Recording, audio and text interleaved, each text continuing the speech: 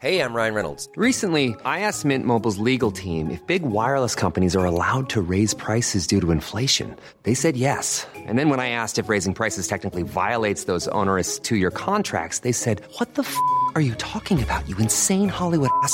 So to recap, we're cutting the price of Mint Unlimited from $30 a month to just $15 a month. Give it a try at mintmobile.com/switch. $45 up front for 3 months plus taxes and fees. Promo rate for new customers for limited time. Unlimited more than 40 gigabytes per month. Slows full terms at mintmobile.com.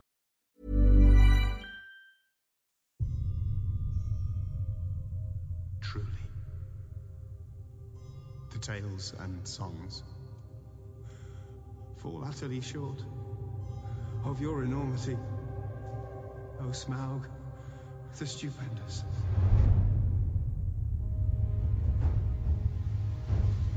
We are the dwarves of Erebor. We have come to reclaim our homeland. I offer you my help. How do we know he won't betray us? We don't. There is no king under the mountain, nor will there ever be. It will not end here. With every victory, this evil will grow. Welcome to this week's Failed Critics podcast. I'm Steve Moore and I'm joined by James Diamond. Hello. Owen Hughes. Hello. And what appears to be a whole host of new listeners. Oh, bless them. Welcome one and all. Poor bastards. Mostly due to somehow us being featured in iTunes, which was a big surprise to us when it happened, but a welcome surprise. So all of you new to listening, we encourage you to tell a friend, get some more listeners. Also, interact with us. We're on Twitter. We've got email addresses that we'll read out at the end of the podcast. So we, really want you to give us feedback. Tell us what you think's good, what you think's bad. You won't find anything bad. Weirdly, they all seem to start. We seem to get a huge load of downloads for our disaster show where nothing went right and we were an utter fucking shambles. So, yeah, but kind of most of them have downloaded the next one after that. So clearly liked something there. Maybe it's our unique take on the world. I don't know, but we've also unique take on the world being very shambolic. You mean? Yes. Omni shambles. We've also had all these listeners since Jerry left the podcast. Yeah, go back and listen to some classic Failed Critics with the Strange Northerner. They were some good times. And the Strange Northerner who sometimes talks in a Spanish accent. Yeah. Hopefully Jerry's going to be back for our best of the year show next week, it'd be nice to hear Jerry's dulcet tones again. So if you all of you listeners, new and old, go to www.failedcritics.com. You can vote in our end of year awards.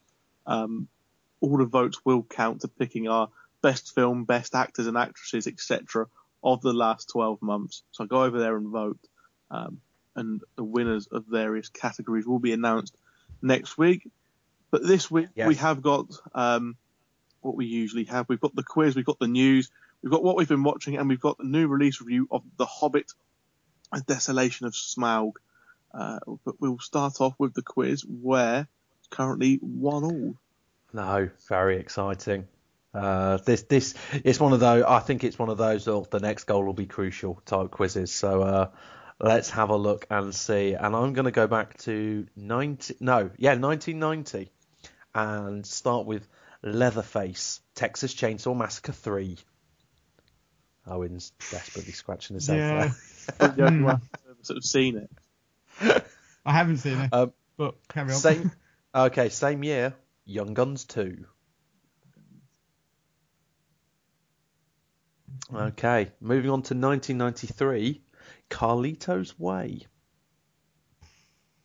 That's a jump in quality. Just a bit. Moving on to 1995, Crimson Tide. These are tough. Yeah, this is hard. 1997, G.I. Jane. So are we looking at an actual female actress this time? Not an actor? No, this is an actor. There you go. I've helped you now. This is an actor. 1998, the utterly pointless Gus Van Sant remake of Psycho. Okay, this is where the link comes in. This is where it gets a little bit easier, possibly. In 2001, The Lord of the Rings, The Fellowship of the Ring. Steve. No. Steve was in first. Yeah, but I was thinking of actresses still. Let's take a stab in the dark. It's not going to be Viggo Mortensen. It's not going to. Yes, that's who I was going to. Oh, Steve on dodgy ground with that point, but he gets the slightly offside tap in. There's nothing dubious about it. I called first, but I called first without having an idea of what you were going to say. You had no, Steve. That's shocking. I was still thinking of actresses. I was going to guess Liv Tyler, and then I've been forcing the guessing a male here with Elijah Wood. It's not any of the hobbits, so it's not a boom because he's British, so it won't be him. They all count, don't they, Steve? Doesn't matter. Steve takes 2-1 lead. Yeah. There we are. There's the quiz. I'm in a 2-1 lead over Owen in this round. So on to the news. Yeah, it's been quite a tragic. Well, not tragic.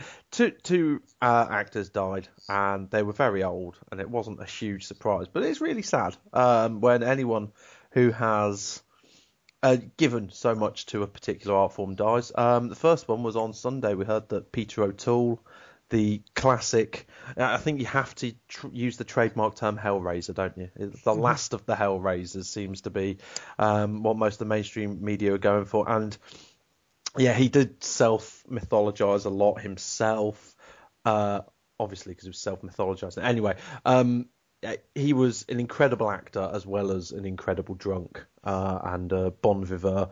Obviously, Lawrence of Arabia, not of Olivier. God, yeah. There we go. See, they're switching off in droves. Lawrence of Arabia, his kind of defining moment. Although I didn't realise, I found out today, 8 Oscar nominations and never won a single one. That feels more than harsh. I think. Do you know what? I think that pretty much qualifies him for our corridor of praise instantly, doesn't it? Never won an Oscar. Did get an Academy Honorary Award. Yeah, that's taking the piss. I liked his response to it though. What was he? What was it, Steve? He wrote the Academy a letter saying that he was still in the game and he'd like more time to win the lovely bugger outright. Oh, nice. Bless him. Yes. Yeah, that's nice. So free. Peter, my first experience of Peter O'Toole was in Supergirl, a long time ago. Not one of his final movies, I'll be honest. And most recently, one of my most treasured roles of his, actually, something that I've been able to share with my daughter, who is a big fan of the Pixar film Ratatouille. And of course, he plays the vicious food critic in that, in a beautiful kind of way. So that's a role I've been able to share with my daughter about that. I don't know about you guys if you've seen him in much. Not in much, in one or two things. Yeah, he's got, like Owen said beforehand, he's got one of those faces that you know, and you know who it is, and it kind of makes me feel a little bit embarrassed that I haven't seen more of his work. Yeah, I mean, Lawrence of Arabia or Lawrence of Olivier, as James was intent on calling it. It is just one of those films that you think, okay, well, this is an actor who is putting in the defining performance of his career. So I'm really surprised to learn he didn't actually win any sort of Academy Awards for that. But it's just one of those things, isn't it? I know. So very sadly missed. There is a fantastic one of the great clips I saw of him on YouTube when everyone was sharing like stories of him was him and Richard Harris at the Heineken Cup final in 2000, which I attended. I didn't realise, but they were obviously in the posh bit. And Munster in the final, and Richard Harris is showing off. They've both had a bit to drink, showing off his Munster jersey. And then Peter O'Toole just rugby tackles him to the lounge. Two old blokes getting pissed up and rugby tackling each other in the hospitality section. They live life to the fullest, and that's also to be commended. And then kind of following on the heels from that, very sadly, the death of Joan Fontaine, who most famously played Mrs. De Winters, who I think I mentioned in a triple bill very recently about characters without a name or first name. That triple bill we did. She is Mrs. De Winters in Hitchcock's Rebecca, and she also was in Hitchcock's Suspicion the year after with Cary Grant. Another classic of the old Hollywood era.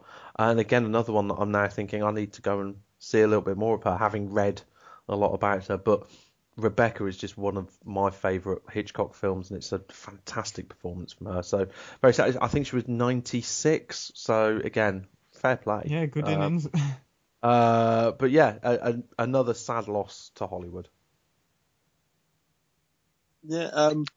Didn't we have some other award nominations? We did. The Golden Globes, which is the kind of, it's the slightly stupid award ceremony where they do tend to sometimes nominate things just to make sure that certain people turn up.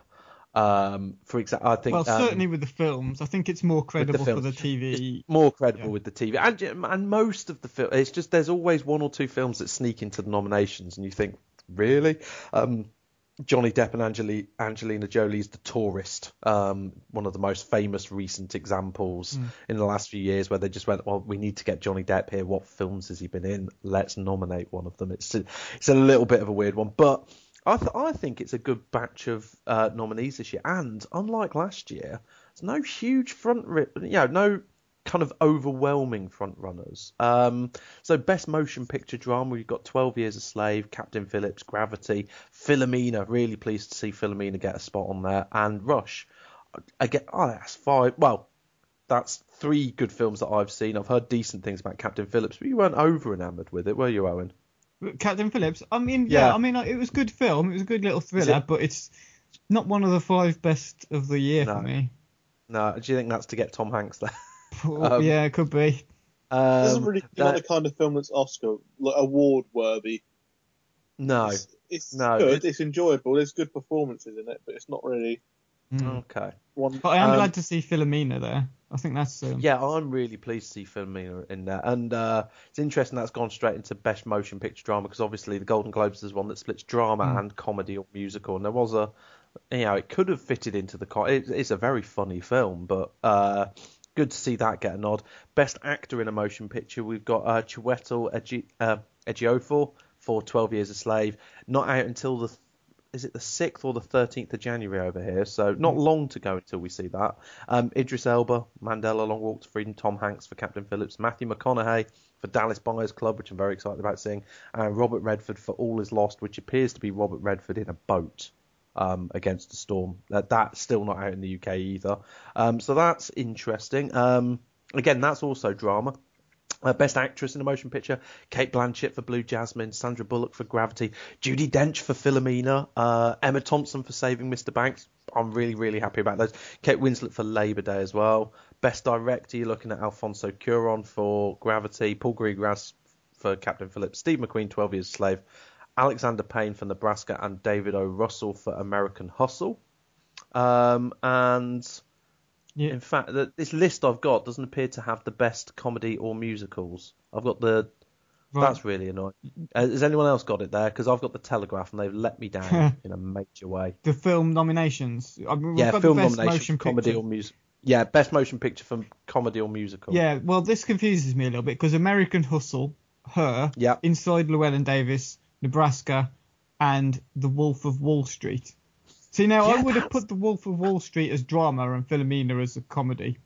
Yeah. I know it's not strictly a comedy itself. Yeah. Comparing the two.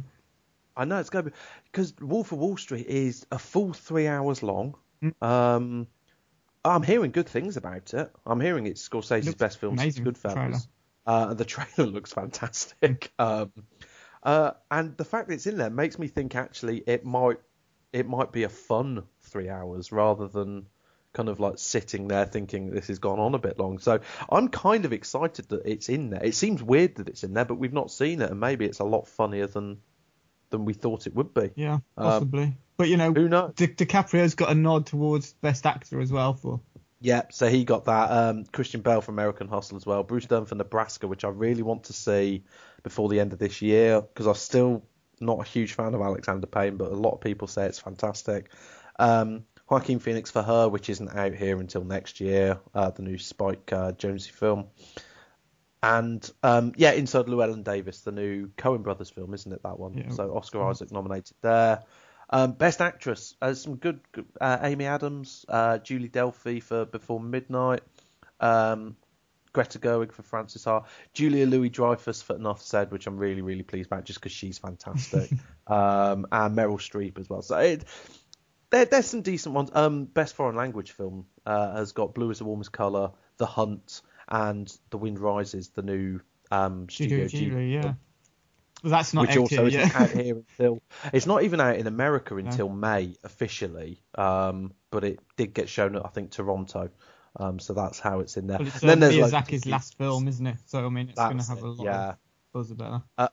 Load of TV ones in there as well, which we won't go into too much. Just nice to see Jason Bateman for Arrested Development get a nod. Just that's all I'm going to say there. So yeah, it'll be an interesting one. And the other thing is as well, Behind the Candelabra didn't get any of the film nominations simply because it wasn't released in cinemas over there. But Michael Douglas and Rob Lowe have both got nods for Best Actor and Best Supporting Actor, and good luck to both of those. Yeah, Behind the Candelabra did get a nomination for Best Miniseries / Motion Picture for TV.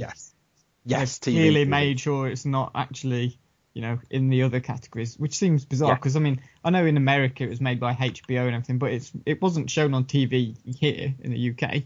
It was the Golden Globes eligibility criteria means it's got to have been shown in a cinema in New York or LA, I think. Is that yeah, it's a bit like the Oscar ones as well. They need to have been shown in a cinema in New York or LA and have had a review carried by one of the New York Times. Yeah, it's really kind of like old school weird rules and stuff like that. But yeah, so Golden Globes, we look forward to those, and they've given us a bit of a clue as to what might end up in the Oscars.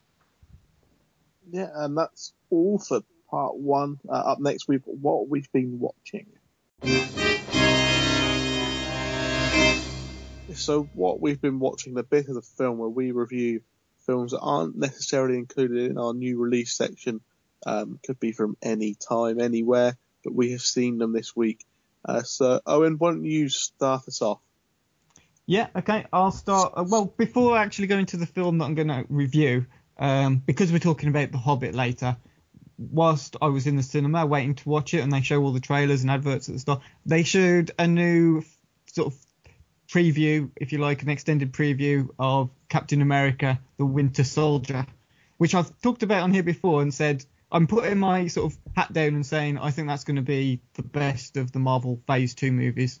I know Guardians of the Galaxy is getting a lot of praise at the minute, but I just think the story for that and what it's trying to do, turning it into a sort of spy thriller action type film, I just think it's going to be just brilliant. So the trailer for that looks I assume really good. You're not including Avengers 2 in that, or are you? Yeah, maybe. I mean, Avengers 2, I think, because it might fall a little bit midway in the whole series, if you like. And, that's always a problem, which perhaps we'll talk about later with The Hobbit. But Winter Soldier just looks really good, looks really slick, and very excited for that. But yeah, anyway, the film I'm going to talk about is The Host, not the one that came out this year, but the 2006 South Korean film. I talked about Old Boy on the last podcast, and I ended up watching Park Chan-wook's Old Boy sort of the next day, or rewatching it. And then after that, I watched The Chaser, which is another sort of good revenge thriller from South Korea. But I wanted to watch something a little bit different, and I ended up picking up the DVD of The Host for £1, which is a bargain. It was recommended by at Munchkin365 on Twitter earlier this year when I was asking people for creature features, just some sort of recommendations. I was already kind of aware of it, but I didn't really recognise the reputation it had until sort of he told me about it. Because it was the highest grossing film in Korea when it came out. It was like a massive film in 2006. It's kind of comparable, I guess, to Cloverfield, if you like. It's not a found footage film at all, but it's just about it's set in Seoul on the Han River, and there's this monster that's come out of the river, and it's snatched this young girl who's the daughter of this guy who's a bit of a narcoleptic. He's a bit of a loser. He, works in his dad's shop, keeps stealing things from the shop and his customers, and doesn't really have any prospects. He's one of those sort of characters, but it's his daughter who gets stolen by this monster that's terrorizing all the people alongside the river. But the guy himself, he gets quarantined by the government because he's been in contact with the monster, and they think that it's spreading a virus. And eventually, it's this guy, his sister, his brother, and his dad who try to save his daughter from the monster because they believe she's still alive. And it's really well acted. There's a few familiar faces. So the main guy who plays the father is Kang Ho Song, who, I don't know whether you saw it, James, because I know you like Park Chan-wook as well, but he's the vampiric priest from Thirst. Oh, from Thirst. No, I've got that kind of queued up to watch at some point. Yeah, that's just a fantastic film. But he's also in, lots of other things like Sympathy for Mr. Vengeance, for example. Mm-hmm. And it also stars Doona Bae, who was also in Sympathy for Mr. Vengeance, but is probably more well known for Cloud Atlas. Cloud Atlas, yeah. Which she was just brilliant in. I thought she was really fantastic in that. But yeah, the film itself, it's got a lot of humour, perhaps more than I expected. So, as I said, I suppose it is comparable in a way to Cloverfield in that it's a monster running amok in a huge city. Although it's much more scaled down in this. But it wasn't quite as serious as that. There's the tone, it takes a little while to adjust to. I think Matt Munchkin 365 sort of said that as well. You have to carefully set how you're going to set your expectation levels for it, because it's not as serious as that. There are serious or more dramatic moments in it, but there's a lot of humour in there as well. The characters, there's a lot of fun to be found, if you like. They don't take it too seriously, considering it's this mutant fish thing that's just running around snatching people. So yeah, I mean, it's much better than Cloverfield as well. Like I say, it was rather unexpected in that sense, and yeah, I really enjoyed it. I suppose the other thing that's worth mentioning about The Host is the CGI. But whilst watching it a few times, I didn't think the CGI looked that great. I thought it looks a little bit sci-fi movie-ish. But as my wife pointed out whilst we were watching it, it was made in 2006. So for a 2006 sci-fi blockbuster made in Korea on perhaps a fraction of the budget that something like Cloverfield did, it looked actually pretty good. I particularly like the little things about the monster. So the way it moves is great. The way it sort of swings underneath this bridge, it just that looks pretty impressive actually. So, and the monster himself, the creature design is pretty. It's different to something you would probably get in a Western film. I think it just looks a bit more influenced by that Asian style, and particularly set around the Han River, and it's all that like fish monster, the creature from the Black Lagoon type thing. So that was quite nice as well. But yeah, I mean, it was really good. It was a lot different to sort of other Korean films I've seen recently, particularly because I watch a lot of the like revenge thrillers that tend to be quite violent and quite dark and twisted. And this was just a bit more light, a bit more like a sci-fi movie than a horror movie. So yeah, it was really good. There's a lot of satire to it as well. I'm still kind of digesting it because I've only seen it earlier today, so I can't really give a full-on description of what exactly it was satirizing. But there's lots of stuff about the government and about the way people are treated and stuff like that. So there's that element to it as well if you want something a bit deeper to your regular creature features. But yeah, no, it was really good. I definitely recommend it. Okay. For my film this week, been getting into festive spirit with it being Christmas just about a week away. Watched a Christmas film I'd not seen before. I actually thought it was newer than 2011. It is Arthur Christmas, made by Aardman Animations, who are they're responsible for Wallace and Gromit, among other things, although this isn't claymation, it's animated. It stars James McAvoy as Arthur Christmas. He's Santa Claus's son. Santa Claus voiced by Jim Broadbent. Hugh Laurie plays Santa Claus's dad. Hugh Laurie plays Arthur's brother, and Bill Nye voices Santa Claus's dad. And basically Santa is... Christmas has become like a more high-tech military operation, down to mainly Steve, who is Arthur's brother. And one Christmas, everything gets delivered in Santa's new sleigh, which is basically a spaceship. But they find out that somehow they have left one present behind. One child will wake up on Christmas without a present, which is basically unthinkable. You can't have that happen, except in Steve's mind, because he sees with there being 2 billion children on the planet, one being a acceptable margin of error. But Arthur doesn't agree with this. Santa, he's just done his 70th mission. He's meant to retire, and Steve's meant to take over as oldest son. But he's going to carry on as Santa, which annoys Steve. Arthur wants this one present delivered. No one seems to be listening to him except his granddad, Santa's dad, who helps him deliver the present with the aid of the descendant of his original 8 reindeer.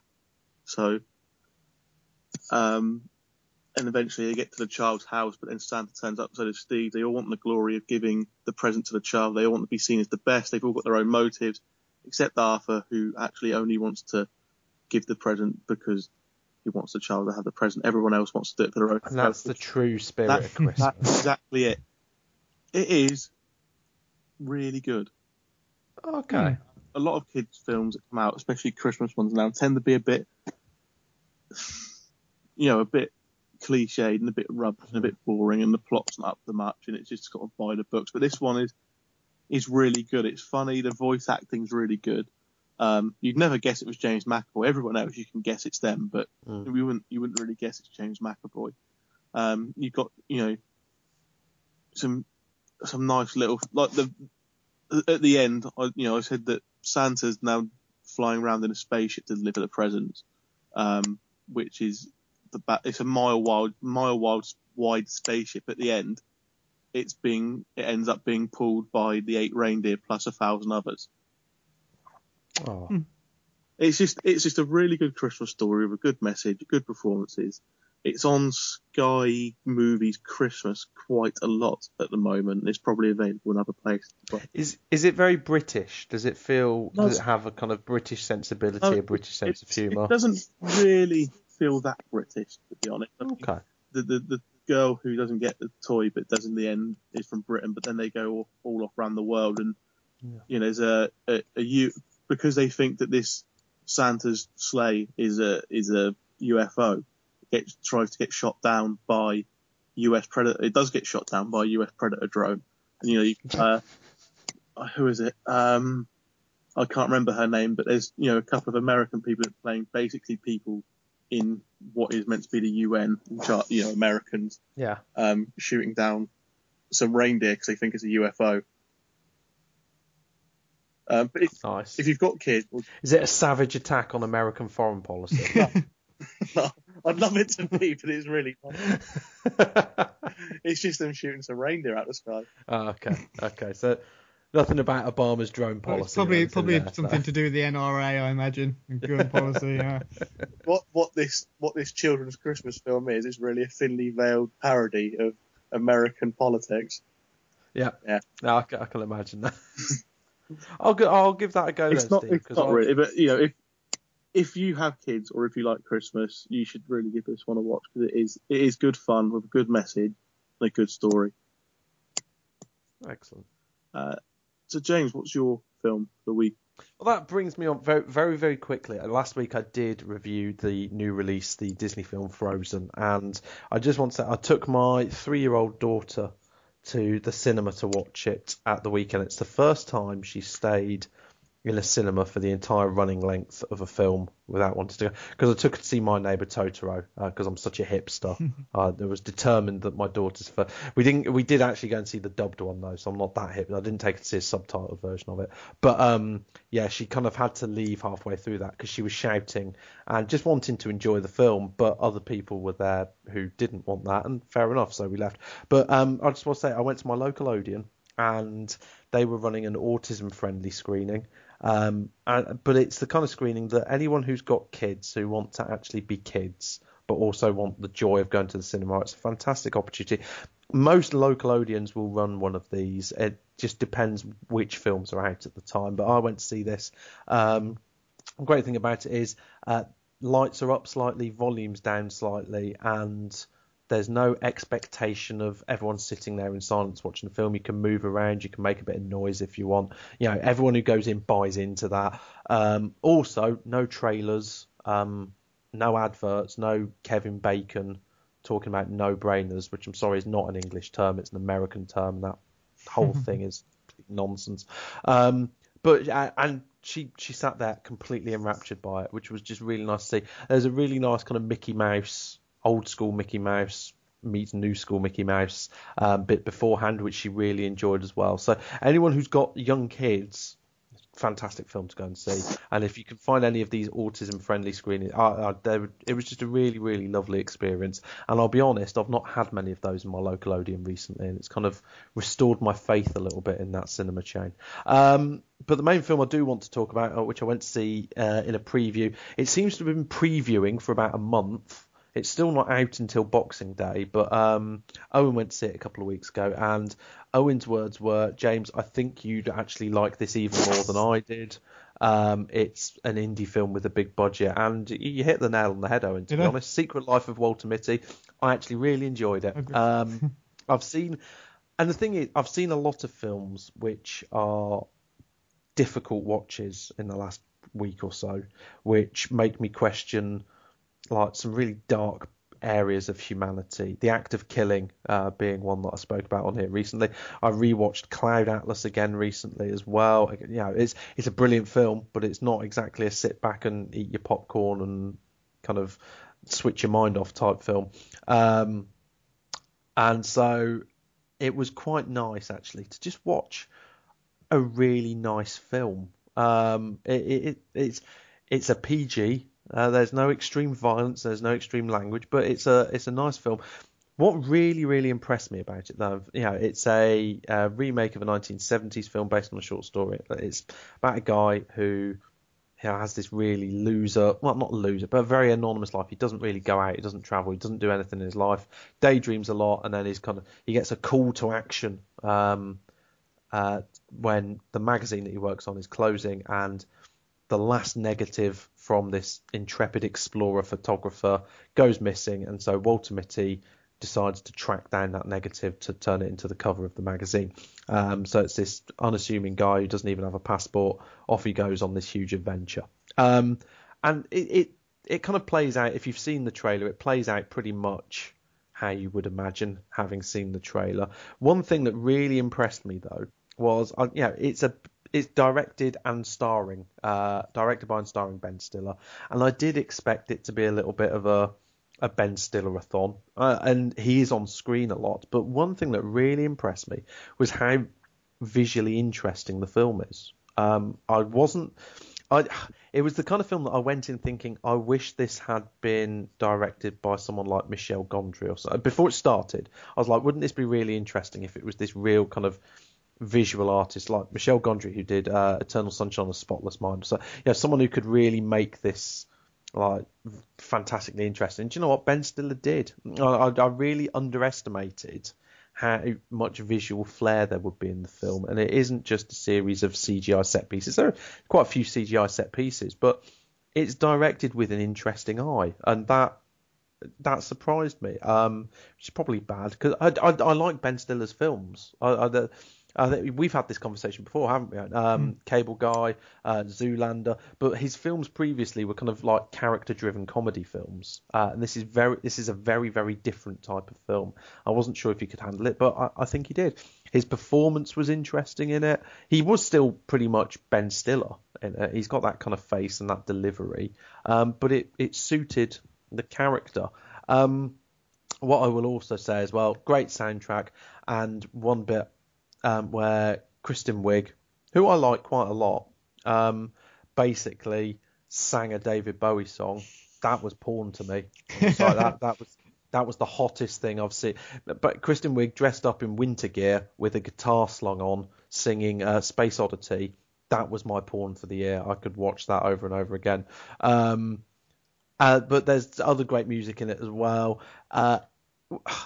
It is a little bit kind of popcorn psychology, a little bit of fortune cookie wisdom and things like that. It's not as deep as maybe it wants to be. It's not as deep as maybe I wanted it to be. And it's a very polished film. It's quite predictable. You kind of know where it's going. And there aren't that many surprises in it. Even so, it put a smile on my face, made me kind of well up a little bit towards the end. And it was just generally a nice film that came in at under 2 hours. Didn't outstay its welcome. Didn't feel too baggy either. I genuinely did enjoy it, and it's at the moment it's just snuck into my top 20 of the year. So I really enjoyed it. So I saw that it's out on Boxing Day. It's still not out yet. I don't know how many people are going to be left that haven't seen it who want to go and see it like already at a preview, because it's been previewing in every cinema chain. I've missed 4 opportunities to preview it. I've managed to grab my 5th one. Really? I mean, Cineworld previewed it twice. I mean, we had a preview as a secret screening, and then the week after there was another preview. So exactly, it was the Sky Movies screening tonight. Although I got it through Show Film first, I didn't even get Sky Movies. It's being screened a lot, which I'm assuming. They're hoping will lead to good word of mouth, and it's a good kind of, it's a good family film. It's what we call in our house grand friendly. You know, we could take Gran to see this. She'd have a good time. Oh, a lovely film. So it's marketed a bit oddly though. I don't know if you've seen the advert, and they compare it to Forrest Gump. Yeah, that's what's weird. That about? It's nothing like Forrest Gump. The film it actually reminded me most of, on a kind of very surface level, was Stranger Than Fiction. With Will Ferrell, who was at one point rumoured to be playing the main role, because this film's been in development since the early 90s as well. This is one of those that really could have been an absolute disaster by the time it made it to screen, simply because it had been rewritten and rebooted and, you know, started from scratch and everything like that. And even until the last year or so, Gore Verbinski was down to direct it, and he jumped ship and went to The Lone Ranger. So Ben Stiller stepped in and directed it as well. So it really could have been a bad film, and it's not. It's a decent film. Excellent. So that one is that currently out in cinema? It's out on Boxing Day. Out on Boxing Day on general release in cinemas. Okay, that's all from what we've been watching. So we'll have another quick break, and then it'll be our review of The Hobbit 2. 2 in the title. Back in The Hobbit. Yeah. Oh, come on, that was a good one. A good pun. The Desolation of Smaug. So this week's big new release, the only new release we're reviewing this week, is the second film in the Hobbit series, The Desolation of Smaug. Picking up where the first film left off, the company of orcs and Bilbo have just been rescued by the Eagles and flown to safety, and view the lonely mountain in the distance, and Smaug's waking up, even though in this film they find him and he's still asleep. Don't ask. It's just not worth going into, really, is it? Yes, and it stars Martin Freeman as Bilbo, Ian McKellen as Gandalf, and some other people as the dwarfs. What did we make of this second part in the trilogy? Well, should we just play a clip first, Steve? Go on, then. You have nothing to fear. Tell us what you know, and I will set you free. You had orders to kill them. Why? What is Thorin Oakenshield to you? The dwarf runt. Never be king. King? There is no king under the mountain, nor will there ever be. None would dare enter Erebor whilst the dragon lives. You know nothing. Your world will burn. What are you talking about? Speak! Now time has come again. My master serves the one. Do you understand now, Elfling? Death is upon you. The flames of war are upon you. There we go. That was a clip of The Hobbit: Desolation of Smaug. Yes, what do we think of the second part in this trilogy? Oh, first up, I just want to say, I was kind of dreading the first film. I mentioned this at the time when we reviewed it last year.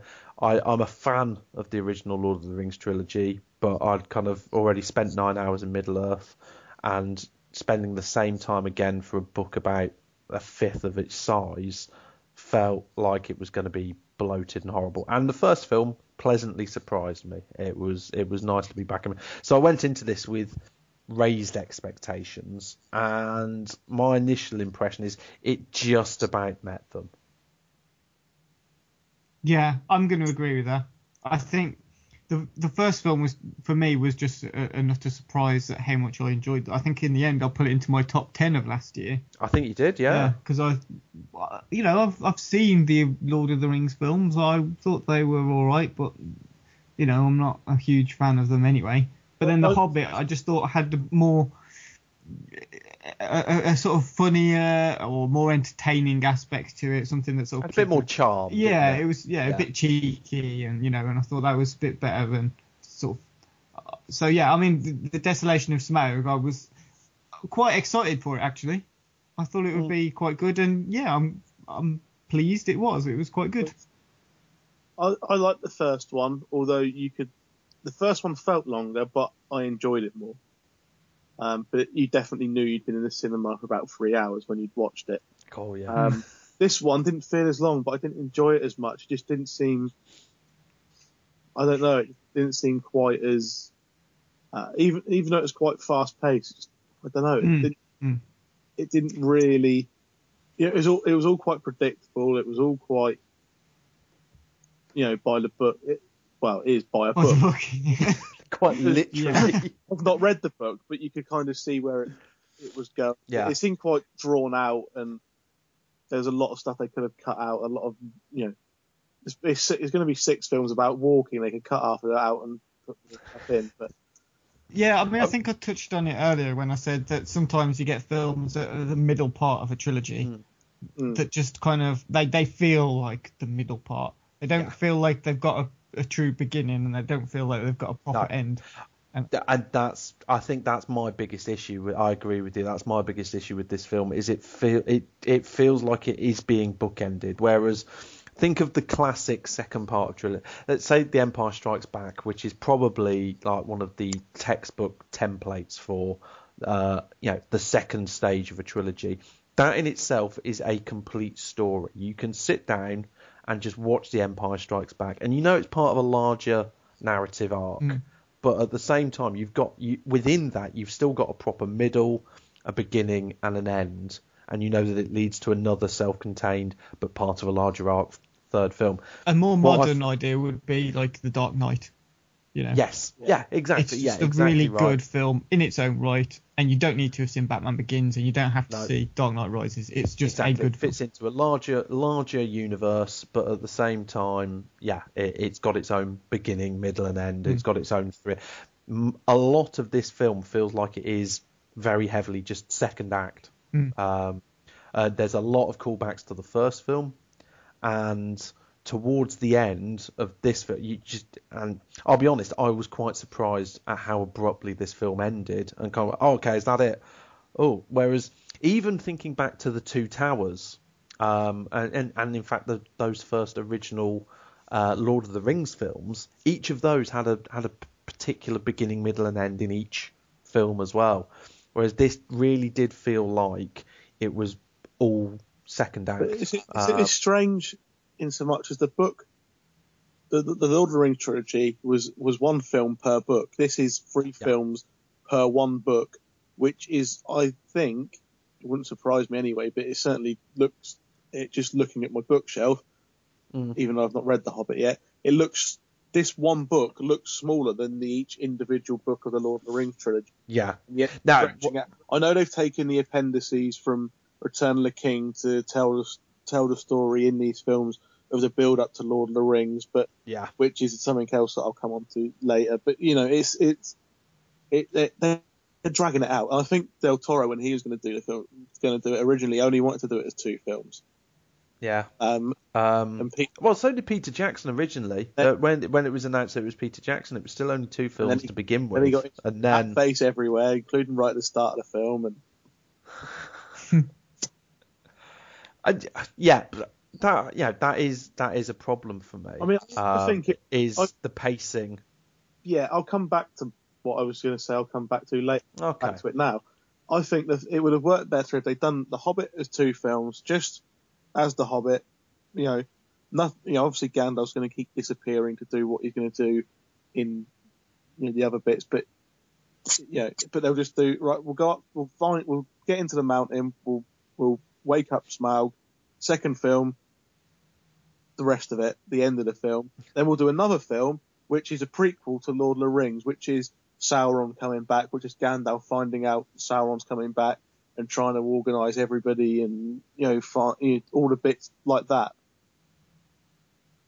Oh, that's one way you could do it. But what I quite like actually in this film that they send Gandalf off on that plot line. I think it adds a bit of variety to it. It does. So it isn't just a group of people walking to a mountain and having a fight. It does, but that's kind of those bits are kind of good because the rest of the film isn't as up to scratch as what it could be, maybe. I also think you've got quite a good set of characters with the dwarves. In Lord of the Rings, you had, there were a certain number of characters, but they've got more to play with, I think, with the Hobbits. They don't use them. They don't. I mean, other than. Well, I was just about to use the example of there's a scene in this which I think has been in the trailers and the adverts and stuff. I'm not going to go into why it's so good, but it's the sort of as they're in the barrels going down the river, and it's just. A fantastic set piece for the film. That was a brilliant action set piece. And what I was going to say is I think there is some things that this film does better than the previous film. And one of those is it does get on with it immediately. And it has more momentum than the first film. And the other thing is as well, with the whole Gandalf going off to do some other stuff, the first film relied a lot on right, here goes everyone. Right, Gandalf wanders off for a bit. Hobbits get into trouble. Gandalf comes back and rescues them. That happened 3 or 4 times in the first film. It was like, every time Gandalf disappears, they get into trouble, and then he comes back in the nick of time and saves them. It's kind of annoying. In this film, Bilbo is pushed more kind of front and center. Gandalf goes off to do his thing, and it actually does because I kind of bonded to the dwarves a lot more in this one, simply because I don't think you can bond with the dwarves because there's only Thorin, who's obviously in charge of the king or king there to be or whatever. You've got the kind of older one I don't know any of their other names, but the older one, who's Dopey, Doc. Easy battle, No, but I genuinely don't. I could see them all written down in front of me. I could probably name a couple, but I wouldn't be able to tell you which one's which. I might not be able to tell you their names, but I could describe at least 5 or 6 very different characters there. And there's the younger one who gets shot in the leg with an arrow. That's Killy. Yeah, that's Killy. Aidan Turner, who I think is a really good actor, actually. Yeah. But the rest of them don't really do anything. You've got James Nesbitt. Yeah, he wakes up late because he's drunk. Yeah, you've got Ken Stott as the old one, who's brilliant, by the way. I love Ken Stott, full stop, and he's brilliant as the old one, almost unrecognisable, that big bulbous nose. I think in this one you had more character to the dwarves than you had in the first film, and that first film spent about an hour just introducing them all. Yeah, I thought they got them washing up. Well, yeah, exactly. And the songs. Actually, I kind of missed a song. I think this film could have done with one song. The other thing that I did think was better than the first one is Thorin Oakenshield actually looked like a dwarf for a lot of this. Whereas in the first film, he just looked like a man leading a pack of whatever you call a group of dwarfs. Pack of dwarfs. But in the first one, it's like all these like dwarves with the weird makeup. You could tell, right? Okay, yeah, these are dwarves. And then, here comes Strider Light, bloody, Aragorn's twin brother. He did not look like a dwarf in the first film at all. He looked like a thin man. He looked like a man. When like people kneel down and put their shoes on their knees. Yeah. That. Yeah, and in this he looked a bit fatter and he looked a bit stouter. And he just looked more like a dwarf in this one. And I don't know if they did something or changed something, but he looked more like a dwarf, or maybe it's because he spent more time with some elves and some other men and things like that, and it actually showed the difference. But in that first film, he just didn't look like a dwarf to me, but he does in this one. And that was actually important for me. Yeah, well, I was just going to say, speaking of the way that the characters look in this, what about Legolas? Did anyone have any issues with the CGI parts of his scene? I thought a lot of the film, it looked like a computer game. Yeah. This is the first time I've seen any film in this high frame rate. I didn't watch the first film in 48 frames per second. It is noticeable in this when you've got CGI Orlando Bloom leaping through the sky and diving over barrels and logs and stuff. Yeah. I mean, it was an I saw it in the high frame rate last time, and it was either it was an improvement or I've got used to it. I can't work out which one it is. First time I watched it, it really shocked me. It was for the first hour, I was really uneasy because I'm not used to seeing anything like that. And for me, it's a bigger visual leap for me than 3D most of the time, because most people barely use 3D properly. And after about 20 minutes, I kind of forget that I'm watching a 3D film because nothing seems to come out at me anymore. But this, in certain bit, I think it's still a new technology and people are still learning how to use it. But parts of it, I actually was warming to the high frame rate. The opening scene in the tavern where Thorin and Gandalf meet, that was one of those where I kind of literally felt like I was in there. It felt ridiculously realistic, and there wasn't that much bad makeup and stuff. It didn't feel like in the first film when they're wandering around Bilbo's hobbit hole. And because the high frame rate was so good, you could clearly see the feet weren't proper, and that felt like a cheap TV movie set. Whereas, like the opening of this film felt kind of impressive, especially in the high frame rate. It still at times looks like it's been shot on video, which makes it look like a big budget BBC children's TV program. Did you get that feeling from it, Owen? Because that's all the first film reminded me of when I watched it. Yeah. It just looked like Lion, the Witch and the Wardrobe or something. Well, it's exactly what I said on the way out of the cinema. I said it just looks like a CBeebies thing. It's a bit weird. But I mean, it didn't distract me from anything. I just happened to notice that some parts, like when Evangeline Lilly's elf character is in the Tauriel, Tauriel. It was invented for the film, wasn't in the book. Is that right? Oh, well, I quite liked her character. I thought it was... And do you know what? Sometimes, and this happened in Lord of the Rings as well, Peter Jackson realised that there aren't many great female characters. So, sod it, he's invented some because we're living 90 years in the future. Yeah. I've got no problem with that because I think that's an improvement. She was good. But anyway, there was a scene with her in the little house in the little fishing town, fighting a few people off. Few orcs and things like that. Yeah. That I thought it looked really good in the high frame rate. I thought you can see everything in clear detail. It does look a little odd when they're still leaping around rooms and stuff because it's a film, but it looks real. I think is the difference. Yeah, I think a lot of it's just down to perception. But, exactly. But otherwise, I thought Yeah, and the scenic scenes, where you get to see New Zealand in all its glory, they look amazing in high frame rate as well. Definitely. They look utterly incredible. But it kind of reminds me of the time. It's not as extreme, but you hear about the stories of the very first film of the train coming towards the screen and people running out of the cinema in fear, thinking it's going to come through. It's not that extreme, but it could be an incredible step forward in technology. I still think 3D is a bit of a gimmick and very few people know how to use it properly. If used properly, it's very impressive. Yeah, but... I mean, I think it's more similar to like the Cinerama, the effect that had, as opposed to... I mean, before I used to think, 3D was similar now to how perhaps, when they first had films with colouring and stuff, Technicolor. But I think perhaps that's a bit dramatic and it's more akin to like,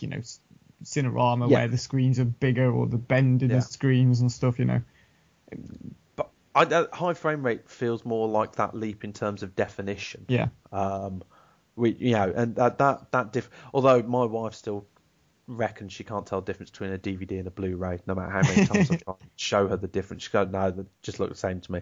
But I think high frame rate could be, it does really feel like you are in that room with them. And if someone does kind of work with that technology, that could become quite an very impressive piece of technology. But like you say, it shouldn't detract from the film. And I noticed that all the press screenings for this film were in 2D and in normal frame rate, because I think the producers were a little bit annoyed that last year so much press was about the technology behind it rather than the film. They wanted people to judge the film this time, which I think is fair. Performances again. I really liked Martin Freeman. I think Martin Freeman is a perfect Bilbo Baggins. He got a little bit darker in this one. A few of the characters did as well, and there was a little bit more depth, a little bit more darkness to it. Ian McKellen as Gandalf is just always eminently watchable. But like you say, Evangeline Lilly's character, I thought she was really good in this. Not only was the character, I thought she was good. Mm-hmm. And I thought she was good, but it just meant she'd come hand in hand with Orlando Bloom. I didn't mind. I didn't mind Legolas in this. I didn't mind it. I didn't mind him so much in the original trilogy, but he's just so bloody turns up in a forest. He's the most wooden thing in it. He's just awful. I didn't think he was that bad. He's got no presence and no charisma. He's just boring. I don't know why I've sort of done. I just nothing about him. Just. Considering he's actually meant to be in the film, why put him in there? Does he not think about Peter Jackson? The thing is, and in the books originally, Legolas's dad was the king of, is it Mirkwood? Is that the name of it? That kind of fire. So he has a legitimate reason to be in the film. Well, yeah, I get that, but it's just kind of, I mean, Stephen Fry. What did we think of Stephen Fry then? Who turns up as the master? I wasn't happy with the fact they made a joke out of him having gout. Touched a nerve. I'm disgusted by that. Yeah. For new listeners, I've actually missed podcasts with gout before because it's fucking painful. But anyway, he was just being Stephen Fry. I'll be honest. I like Stephen Fry. National treasure status and all that kind of thing. I'm a big fan of a lot of what Stephen Fry does. I actually think someone with a bit more menace would have been far better in that role. He was playing it like a Blackadder character, wasn't he? Yeah, it was Melchett. He was Lord Melchett, which was a shame because his underling was actually good. He's played by someone quite impressive. His underling was essentially meant to be what similar kind of character as what the underling to the King of Rohan was in the Wormtongue. That's the one. Yeah. Kind of a creepy, manipulative. In command with his own agenda, but when the person in charge of him's got his own capacities about him, he's not really worth anything. Yes, and no, I did think, it was like, there's Stephen Fry. I'll be honest, it took me out of the film just a little bit as well, simply because he's so recognisably Stephen Fry, and so kind of, right, there's Stephen Fry, not, look, there's the Master of Lake Town. Which was a bit of a shame. But someone who was unrecognisable, quite literally, Benedict Cumberbatch as Smaug, who I thought voiced it really. We talked a lot about the Gollum scene in Unexpected Journey, how brilliant Andy Serkis is. What I would say is, I thought Cumberbatch did a very good job being the main antagonist of this film. He got the voice right, I thought, and the animation of the dragon was pretty impressive. It was amazing, wasn't it? Yeah. I said earlier about the host with the movement of the monster in that, but it's just incomparable to something like this. That I thought that every scene with Smaug in it, was just... and those mines as well. Actually, that was some wonderful it was brilliant, production yeah. design. Yeah, and that's where the film really came to life. And do you know what? It actually did get me quite excited about the next one as well, because you're starting to get an idea of what's coming. You know that you've got the build up to the events leading to Lord of the Rings. Anyone who knows and it's not giving anything away. You've got the Battle of the Five Armies to come. I think what this film did well is it really set up the next film, but it's just a shame that on its own terms, it's just an enjoyable film and not much more. Well, I mean, you say that, it's probably in my top 20 now. I mean, I really enjoyed it again. I thought it was good fun. Exactly the sort of film that I wanted it to be, I guess, a proper adventure film. And it is a shame that it just ends the way it does. But I was really impressed with lots of different aspects of it. We talked about the sort of how brilliant it looks. Part of that, I think, is to do with the way Peter Jackson's directed it. The action scenes in it were just brilliant. Really, a director who's got everything spot on. Particularly, he understands action. Yeah. Exactly. I mean, that barrel scene. You get films where you get just the rare moments, perhaps, in the odd film where there's a ton of things happening on screen, but you can only perhaps clearly see or clearly follow exactly what's going on just, one time in 10 that it happens in. Yeah. But in this, there's at least 2 scenes. That barrel scene, I'm thinking as well, the stuff in the mine. Yeah. Maybe even 3 if you count the stuff that happens in the house with the orcs. In Lake Town, yeah. Where you get everything, just the cameras are just perfect. You've got a picture of everything. You can see precisely what's going on, and the sort of flow of the action, it just fits together perfectly. Yeah. It just it just flows really well. So I was really impressed with that. You know exactly what's going on. There's a number of directors in recent years have done that badly. Most famously Michael Bay, his Transformers films. You haven't got bloody clue what's going on in those actions, but no, you're exactly right. I knew everything that was going on, and I don't know if Peter Jackson has seen The Raid.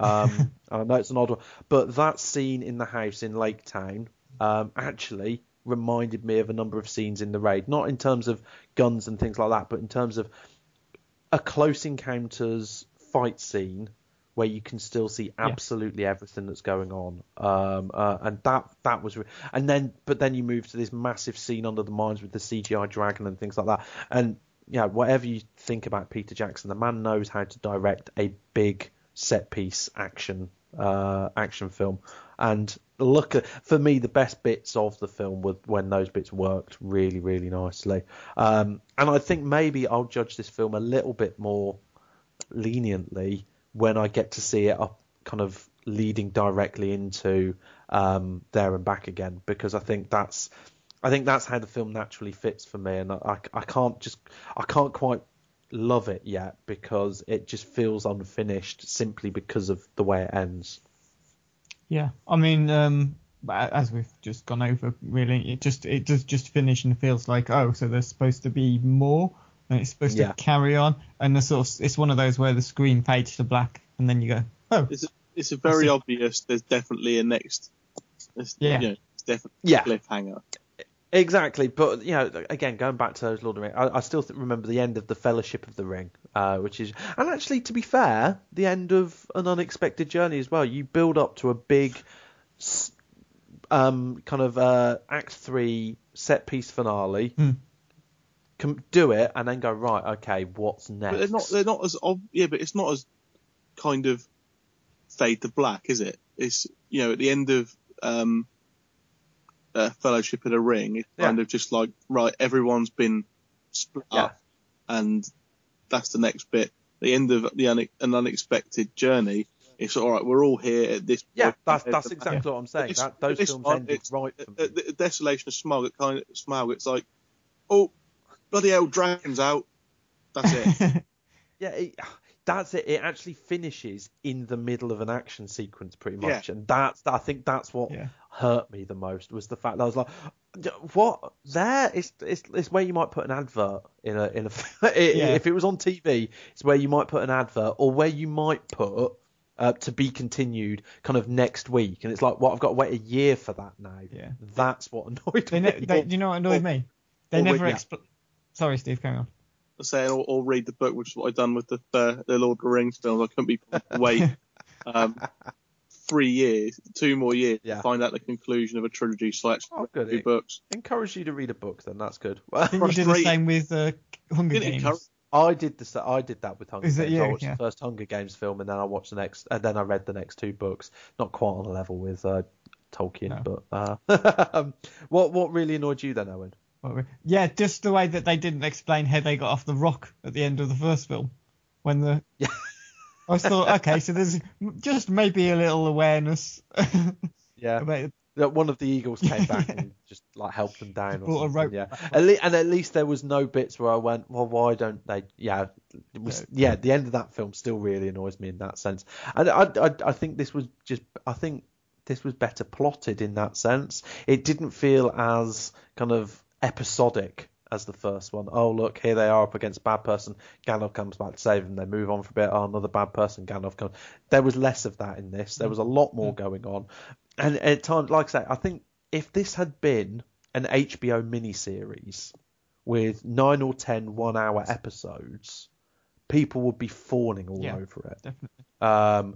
But because you've got to go to a cinema and sit down for 3 hours and not go to the toilet and stuff like that, people will moan about the length. And like I say, and it does feel unfinished because I can't watch the next 3 hours in the next 3 weeks. That's what annoys me about it. But apart from that, no, it's a decent film. And if you like the first one, you'll like this one. Yeah. If you like Peter Jackson and Middle Earth, you'll really like this one. And even if you didn't, this might kind of win you round because it's a good action film. And the last blockbuster of the year, and I'm glad it ended on a positive as well. Yeah, they've sort of got a trick with that, haven't they? If they're the last one of the year, they're the last one people are going to be thinking about. Perhaps that's why it ended up in my top 10. But yes, possibly. Just talking about I'm sure they were thinking of that exactly.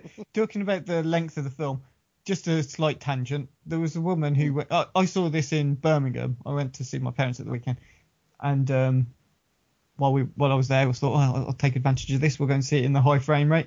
There was a person one woman on her own, who took 2 very small kids in. They must have been about, I don't know, 5 and 3, something like that, to see The Hobbit at 8 o'clock in the evening. Bear in mind the film doesn't really start until about 22:30 anyway. No, so you're looking 11:30 by the time the credits roll. Yeah, exactly. And I just thought. And they've got to wear those stupid glasses. They've got to wear the glasses. They did cry a lot during the film, and she had to take them down to the front quite often. I thought, why would you do that to your kids? You know, I know. Okay, you might really want to see the film, and because it's quite late, they might go to sleep. But never mind the people who were there to see it without having a baby crying every 30 minutes. Yeah. Why would someone do that to their own children? I don't know. It's just poor etiquette. Scum. Yeah. Subhuman scum. That's it. Take the kids off them. That's it. But anyway, I was just having a moan. I think that brings to an end our review then of the second part in the Hobbit series. Join us this time next year for our review of the third part in the trilogy. But we will be back in the meantime as well. I have one more short break, and we'll be back with some recommendations.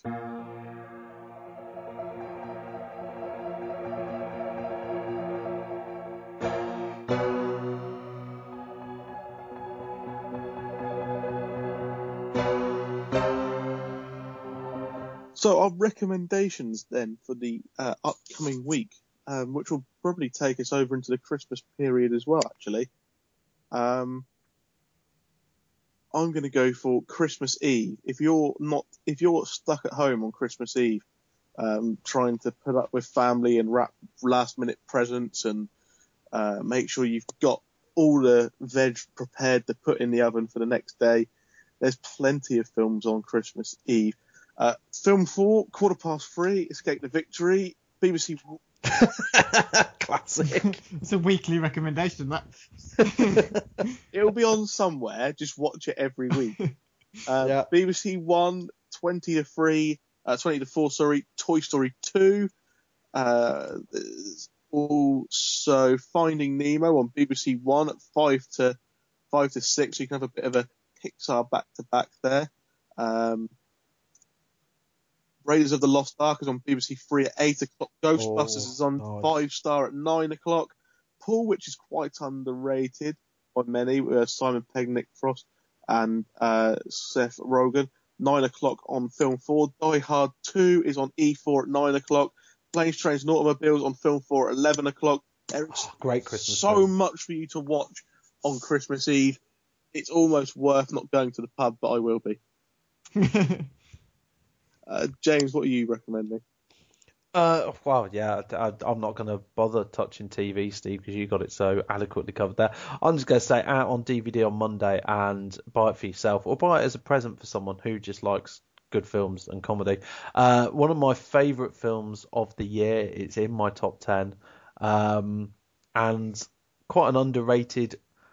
Well, flew under the radar, I think. It didn't come with a huge amount of fanfare. The Way Back, which is a great little comedy starring Sam Rockwell, Alison Janney, Steve Carell, about a teenage boy's coming of age over the summer at a water park. And it's funny and heartwarming and just a really, really great film. So that's out on DVD on Monday. Yeah, Sam Rockwell's brilliant in that, isn't he? He's incredible in it. Yeah, he's just one of those really funny, charming people anyway. And then when he's given a script like that as well, it's brilliant. And Owen, finally, yourself.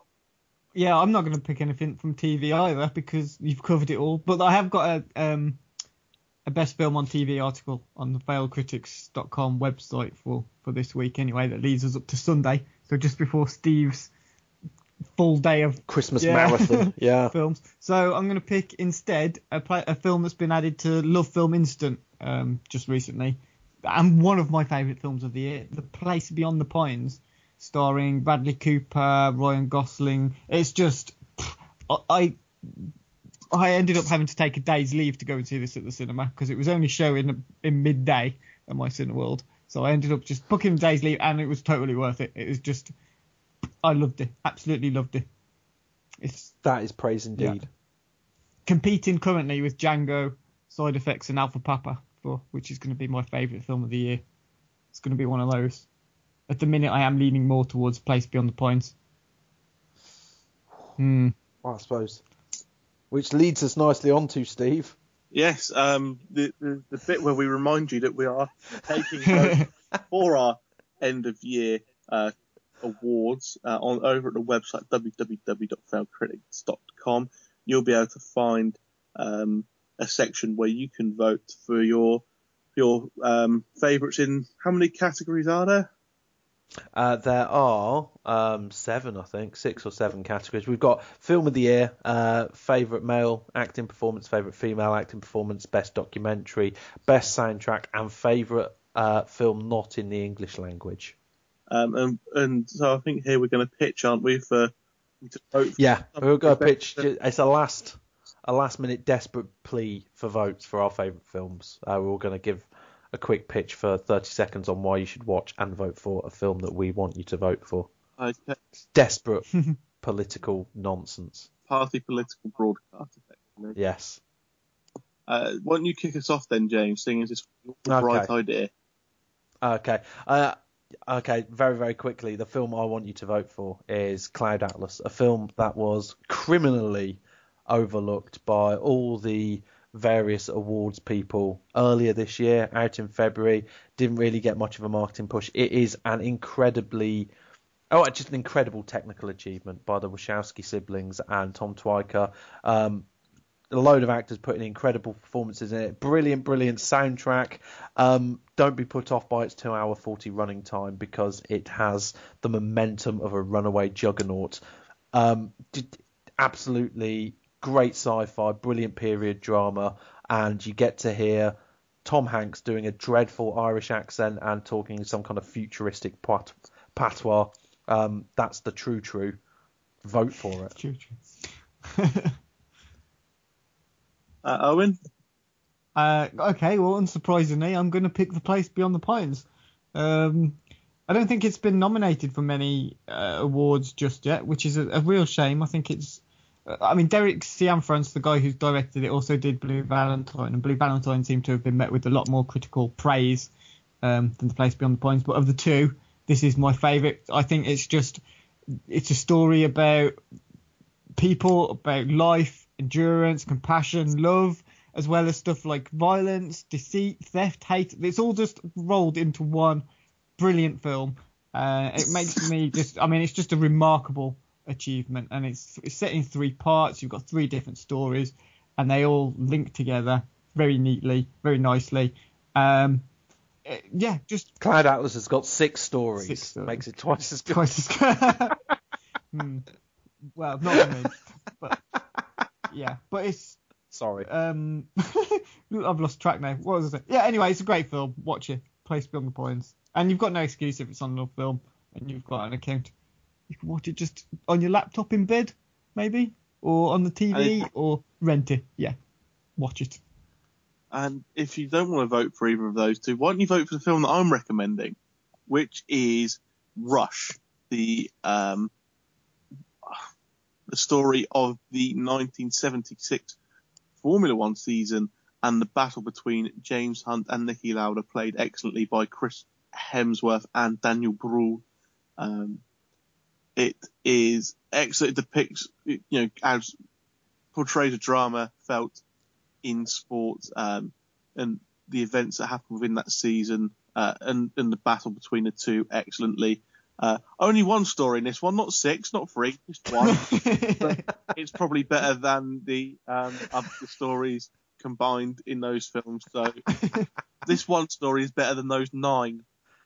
So I'd vote for Rush as your favourite film of the year. What's good is all 3 of them are excellent films who are likely to get overlooked by the big awards, though. And it's a shame, but it's for me. I'm compiling my list at the moment, and I think this has been a great year for cinema. Some of the bigger films have let me down, but beneath that, so many. I'm finding it far more difficult to put together my list this year than I did last year. Yes. I mean, it's much tougher. We've also had some pretty shit films this year, though. Oh yeah, definitely. Maybe I've just seen more films, but I'm finding there's more in that kind of 4-star area than. So I've seen a load more in that 4-star area than I did last year. That brings to an end the podcast for this week. Thank you all for listening, new listeners and old listeners. Like we said at the beginning of the podcast, we'd like you to recommend us to as many people as possible, and just keep listening as well. And we thank you very much for doing so. We really want your feedback and your comments as well. And you want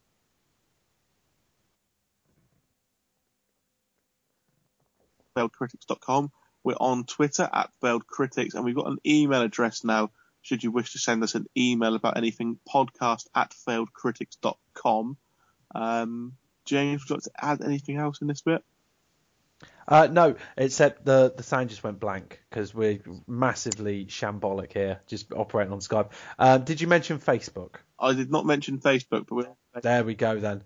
So you can find us at Facebook at facebook.com/failedcritics as well. And yeah, no, genuinely, you won't believe how ridiculously happy it's made us just finding out this spike in listener numbers, and it's reinvigorated us slightly because I thought it was maybe a few of our friends and someone's nan downloading us, and it turns out there are literally tens and nearly hundreds of you. Well, no, there's over 100 of you, which is good. In fact, there are hundreds. 200 is hundreds, isn't it? Plural of hundreds. You can get away with that. There are hundreds of you out there, yeah. And that made me feel really nice. It's been a nice little early Christmas present. So thank you for listening, and please continue to download our podcast if we're not completely terrible people. Excellent. And our end of year special. What's the plan?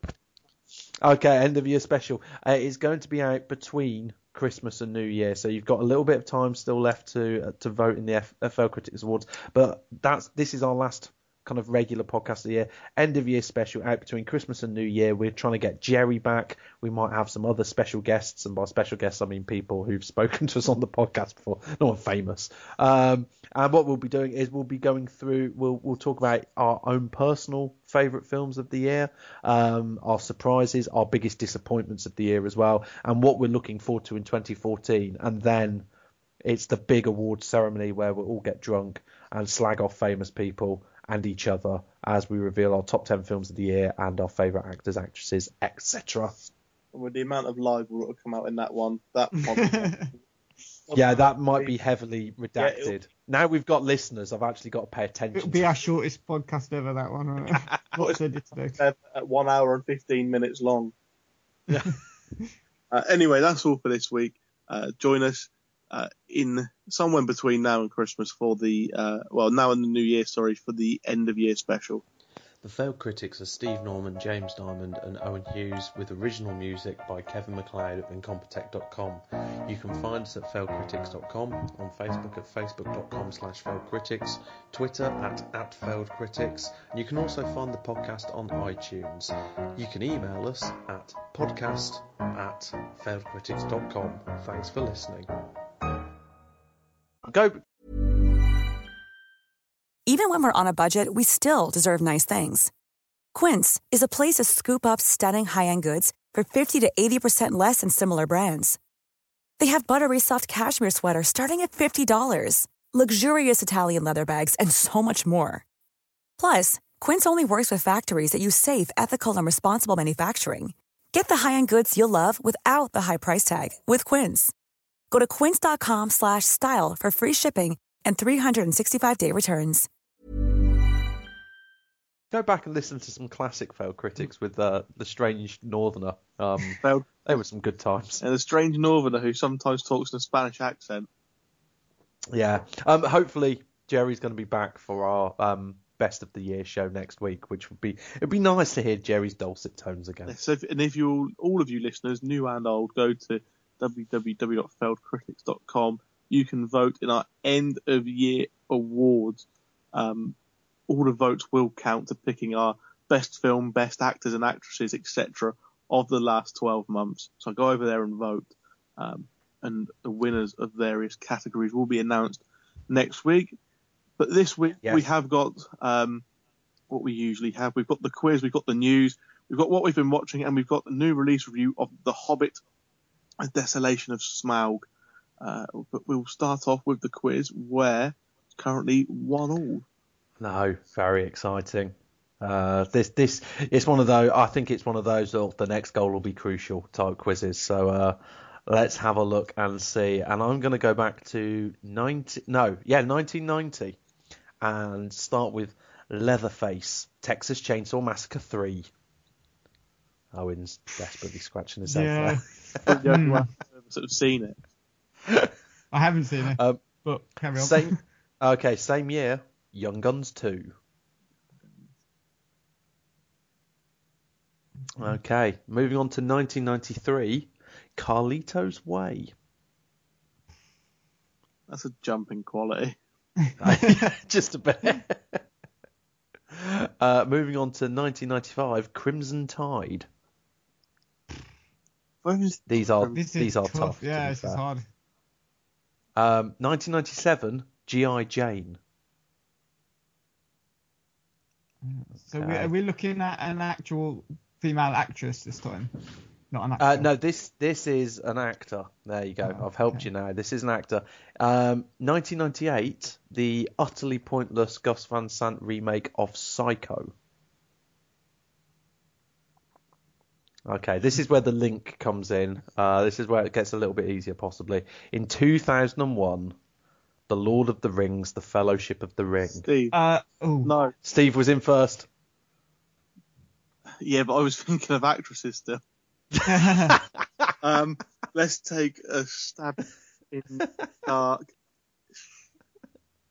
It's not going to be Viggo Mortensen. It's not going to. Yes. That's who I was going to. Oh, Steve on dodgy ground with that point, but he gets the slightly offside tap in. There's nothing dubious about it. I called first, but I called first without You having pressed an the idea of buzzer what you were before- going to before say. you had it. Oh, no, Steve. That's Shocking. Oh. Shocking. I was still thinking of actresses. I was going to guess Liv Tyler, and then I've been forcing the guessing a male here with Elijah Wood. It's not any of the hobbits. So it's not a Bloom because he's British, so it won't be him. They all count, don't they, Steve? Doesn't matter how. Steve takes 2-1 lead. Yeah.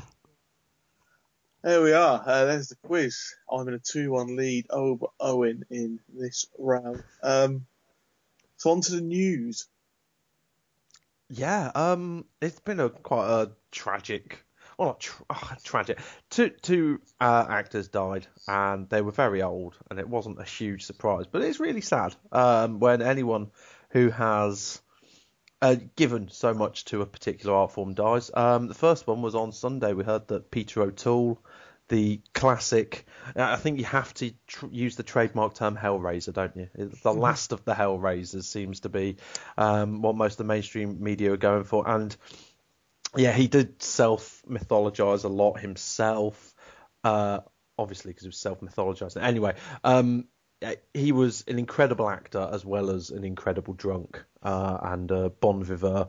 Obviously, Lawrence of Arabia, not of Olivier. God, yeah. There we go. See, they're switching off in droves. Lawrence of Arabia, his kind of defining moment. Although I didn't realise, I found out today, 8 Oscar nominations and never won a single one. That feels more than harsh. I think. Do you know what? I think that pretty much qualifies him for our corridor of praise instantly, doesn't it? Never won an Oscar. Did get an Academy Honorary Award. Yeah, that's taking the piss. I liked his response to it though. What was he?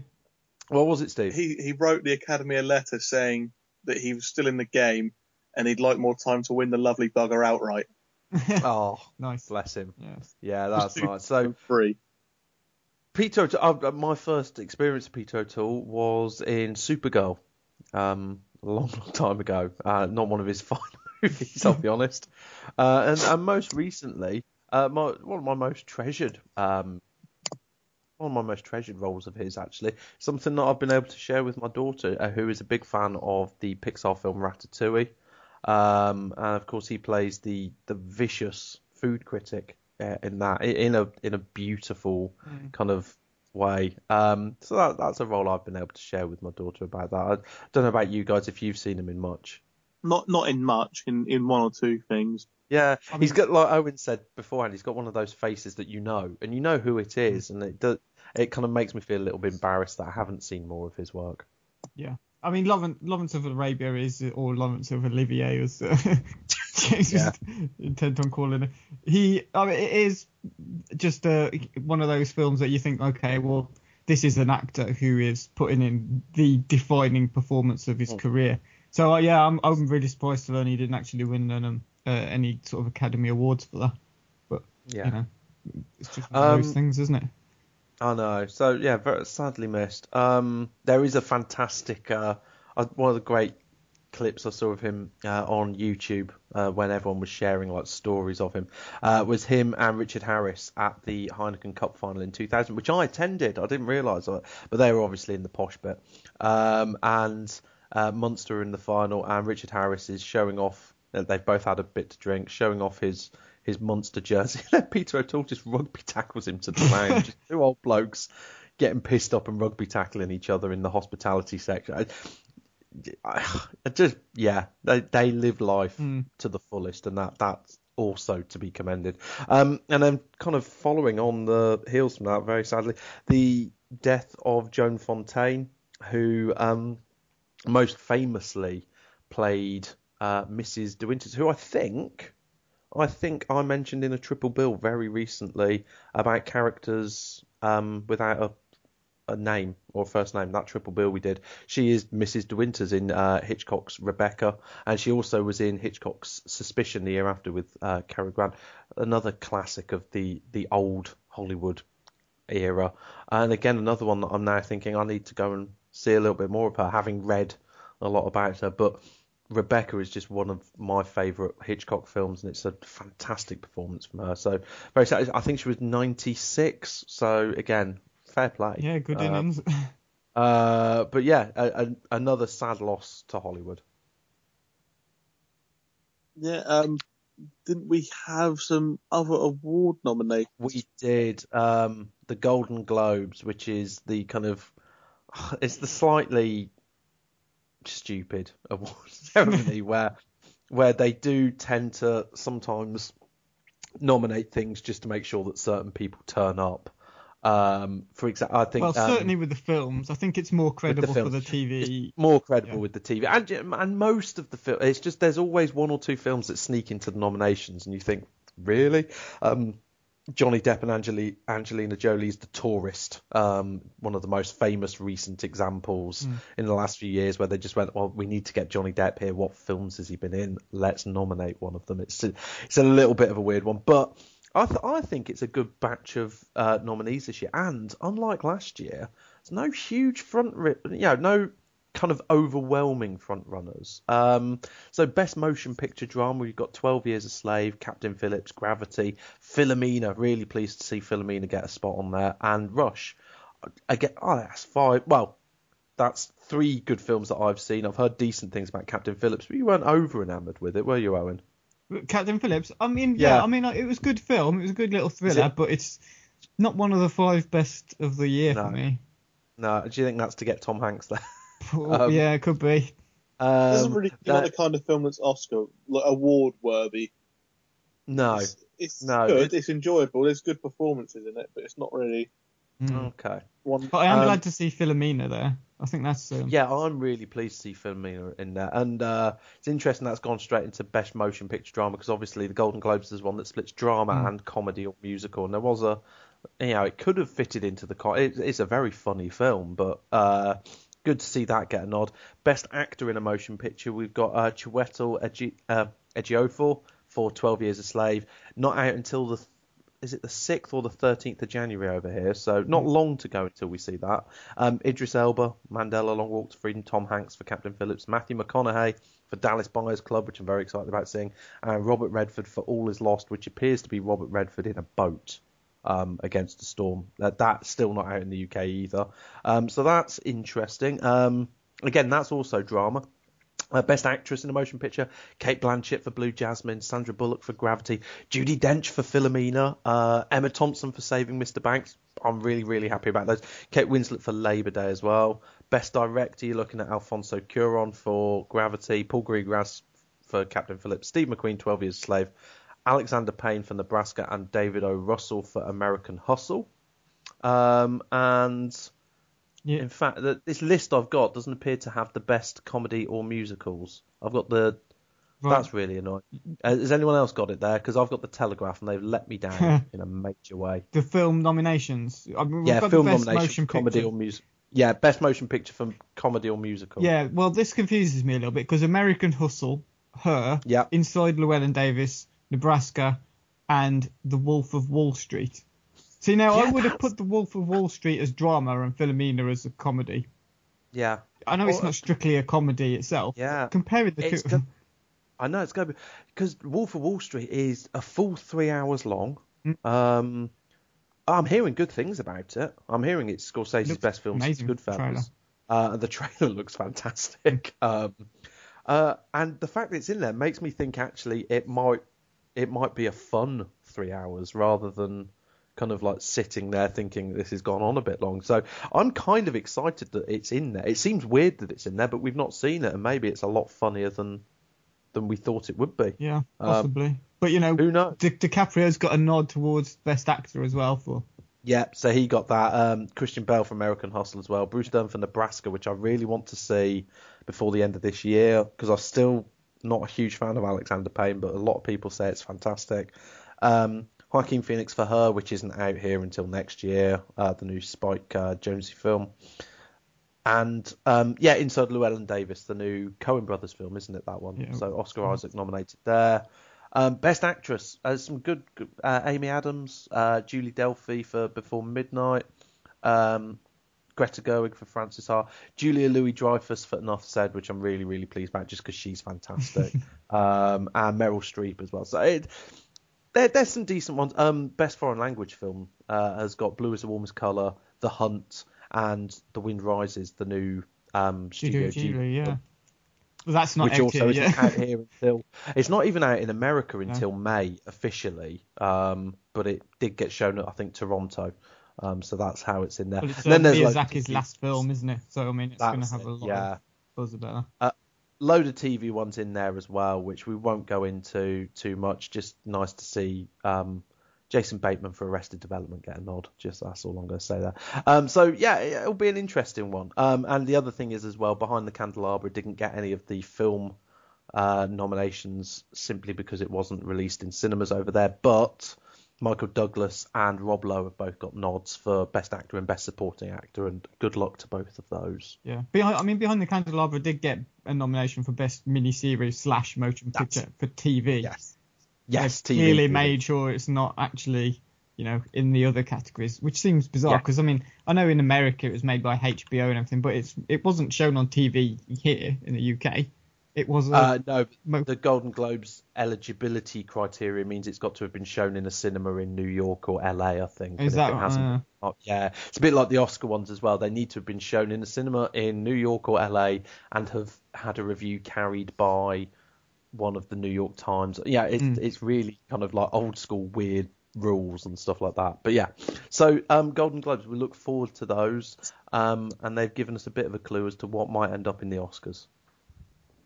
Yeah, and that's all for part one. Up next, we've got what we've been watching. So what we've been watching, the bit of the film where we review films that aren't necessarily included in our new release section.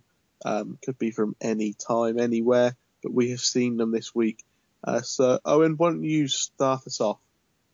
Yeah, okay, I'll start. Well, before I actually go into the film that I'm going to review, because we're talking about The Hobbit later, whilst I was in the cinema waiting to watch it, and they show all the trailers and adverts at the start, they showed a new sort of preview, if you like, an extended preview of Captain America, the Winter Soldier, which I've talked about on here before and said, I'm putting my sort of hat down and saying I think that's going to be the best of the Marvel Phase 2 movies. I know Guardians of the Galaxy is getting a lot of praise at the minute, but I just think the story for that and what it's trying to do, turning it into a sort of spy thriller action type film, I just think it's going to be just brilliant. So the trailer for that looks I assume really good. You're not including Avengers 2 in that, or are you? Yeah, maybe. I mean, Avengers 2, I think, because it might fall a little bit midway in the whole series, if you like. That's always a problem, which perhaps we'll talk about later with The Hobbit. But Winter Soldier just looks really good, looks really slick, and very excited for that. But yeah, anyway, the film I'm going to talk about is The Host, not the one that came out this year, but the 2006 South Korean film.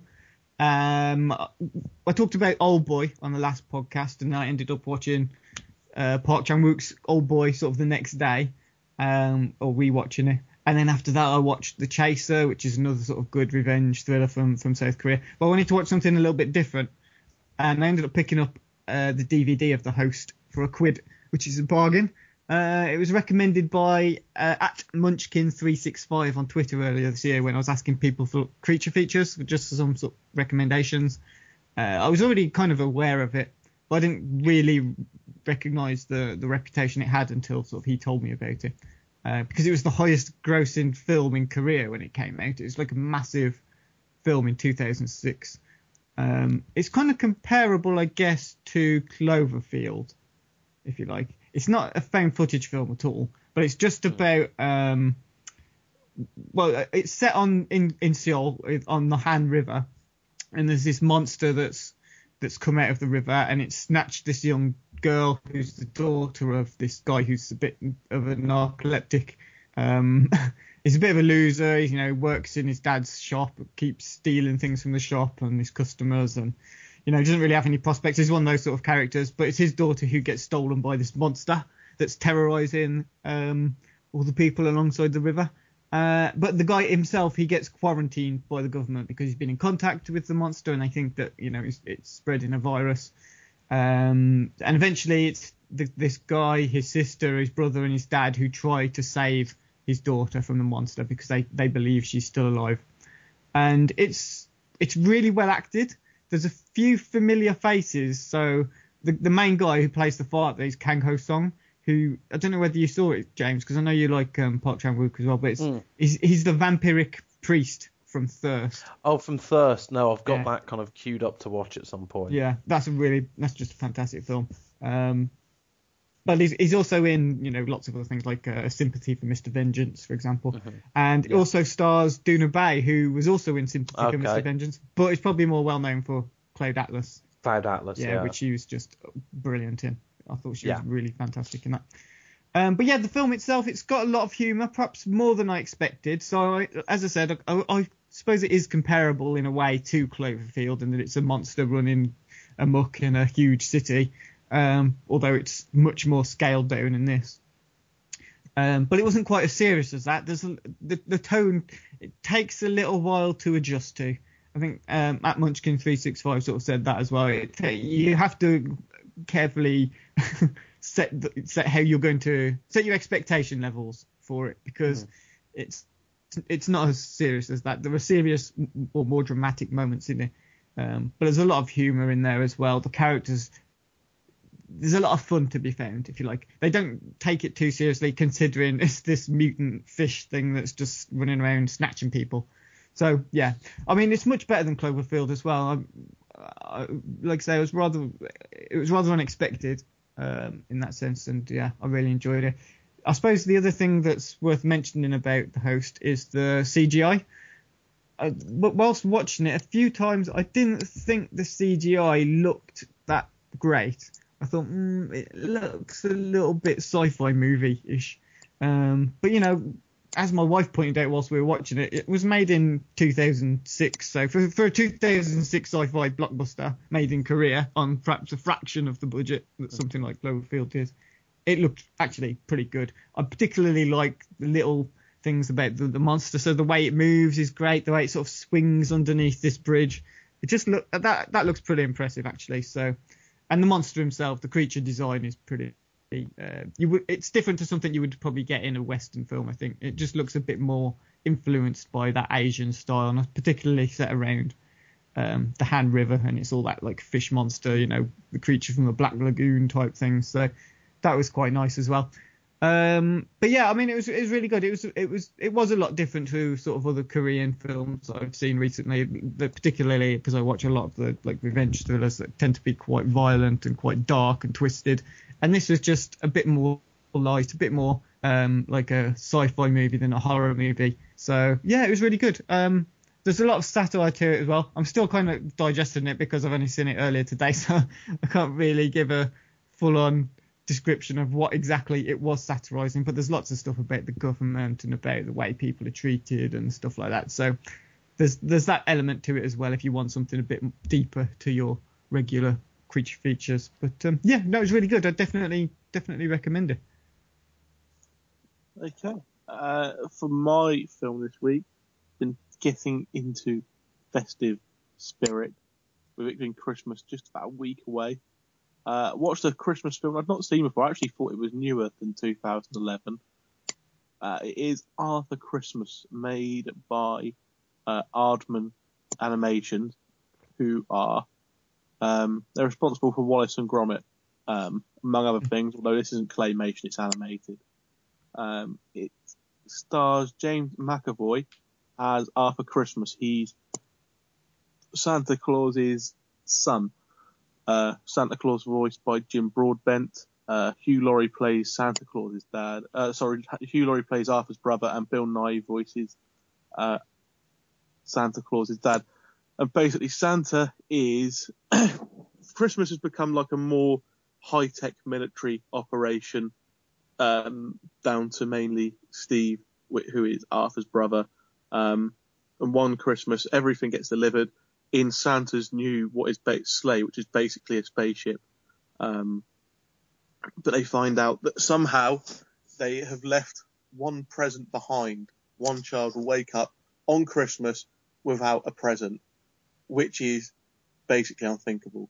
You can't have that happen, except in Steve's mind, because he sees with there being 2 billion children on the planet, one being a acceptable margin of error. But Arthur doesn't agree with this. Santa, he's just done his 70th mission. He's meant to retire, and Steve's meant to take over as oldest son. But he's going to carry on as Santa, which annoys Steve. Arthur wants this one present delivered. No one seems to be listening to him except his granddad, Santa's dad, who helps him deliver the present with the aid of the descendants of his original 8 reindeer. So, and eventually they get to the child's house, but then Santa turns up, so does Steve. They all want the glory of giving the present to the child. They all want to be seen as the best. They've all got their own motives, except Arthur, who actually only wants to give the present because he wants the child to have the present. Everyone else wants to do it for their own. And that's the true spirit of Christmas. That's exactly it. It is really good. Okay. A lot of kids' films that come out, especially Christmas ones now, tend to be a bit cliched and a bit rubbish and a bit boring, and the plot's not up to much, and it's just got to buy the books. But this one is really good. It's funny. The voice acting's really good. You'd never guess it was James McAvoy. Everyone else you can guess it's them, but you wouldn't really guess it's James McAvoy. You've got some nice little at the end. I said that Santa's now flying around in a spaceship to deliver the presents, which is it's a mile wide spaceship. At the end, it ends up being pulled by the 8 reindeer plus 1,000 others. Oh. It's just a really good Christmas story with a good message, good performances. It's on Sky Movies Christmas quite a lot at the moment. It's probably available in other places. Is it very British? Does it have a kind of British sensibility, a British sense of humour? It doesn't really feel that British, to be honest. Okay. The girl who doesn't get the toy but does in the end is from Britain, but then they go all off around the world, and there's because they think that this Santa's sleigh is a UFO. It tries to get shot down by US Predator. It does get shot down by a US Predator drone. And who is it? I can't remember her name, but there's a couple of American people playing basically people in what is meant to be the UN, Americans. Yeah. Shooting down some reindeer because they think it's a UFO. But nice. If you've got kids, is it a savage attack on American foreign policy? No, I'd love it to be, but it's really not. It's just them shooting some reindeer out of the sky. Oh, okay. So nothing about Obama's drone policy. Well, probably something to do with the NRA, I imagine, and drone policy. Yeah. What this children's Christmas film is really a thinly veiled parody of American politics. Yeah. No, I can imagine that. I'll give that a go. It's then, not, Steve, it's not really, but if you have kids or if you like Christmas, you should really give this one a watch because it is good fun with a good message and a good story. Excellent. So James, what's your film of the week? Well, that brings me on very, very, very quickly. Last week I did review the new release, the Disney film Frozen, and I just want to say I took my 3-year-old daughter to the cinema to watch it at the weekend. It's the first time she stayed in a cinema for the entire running length of a film without wanting to go. Because I took her to see My Neighbor Totoro because I'm such a hipster. I was determined that my daughter's we did actually go and see the dubbed one though, so I'm not that hip. I didn't take her to see a subtitled version of it. But she kind of had to leave halfway through that because she was shouting and just wanting to enjoy the film. But other people were there who didn't want that, and fair enough, so we left. But I just want to say I went to my local Odeon and they were running an autism-friendly screening. But it's the kind of screening that anyone who's got kids who want to actually be kids but also want the joy of going to the cinema, it's a fantastic opportunity. Most local Odeons will run one of these. It just depends which films are out at the time, but I went to see this. The great thing about it is lights are up slightly, volume's down slightly, and there's no expectation of everyone sitting there in silence watching the film. You can move around, you can make a bit of noise if you want. Everyone who goes in buys into that. Also, no trailers, no adverts, no Kevin Bacon talking about no-brainers, which I'm sorry is not an English term, it's an American term. That whole thing is nonsense. But and she sat there completely enraptured by it, which was just really nice to see. There's a really nice kind of Mickey Mouse, old school Mickey Mouse meets new school Mickey Mouse bit beforehand, which she really enjoyed as well. So anyone who's got young kids, fantastic film to go and see. And if you can find any of these autism-friendly screenings, it was just a really, really lovely experience. And I'll be honest, I've not had many of those in my local Odeon recently, and it's kind of restored my faith a little bit in that cinema chain. But the main film I do want to talk about, which I went to see in a preview, it seems to have been previewing for about a month. It's still not out until Boxing Day, but Owen went to see it a couple of weeks ago, and Owen's words were, James, I think you'd actually like this even more than I did. It's an indie film with a big budget, and you hit the nail on the head, Owen, to be honest. Secret Life of Walter Mitty, I actually really enjoyed it. I've seen a lot of films which are difficult watches in the last week or so, which make me question like some really dark areas of humanity. The Act of Killing being one that I spoke about on here recently. I rewatched Cloud Atlas again recently as well. You know, it's a brilliant film, but it's not exactly a sit back and eat your popcorn and kind of switch your mind off type film.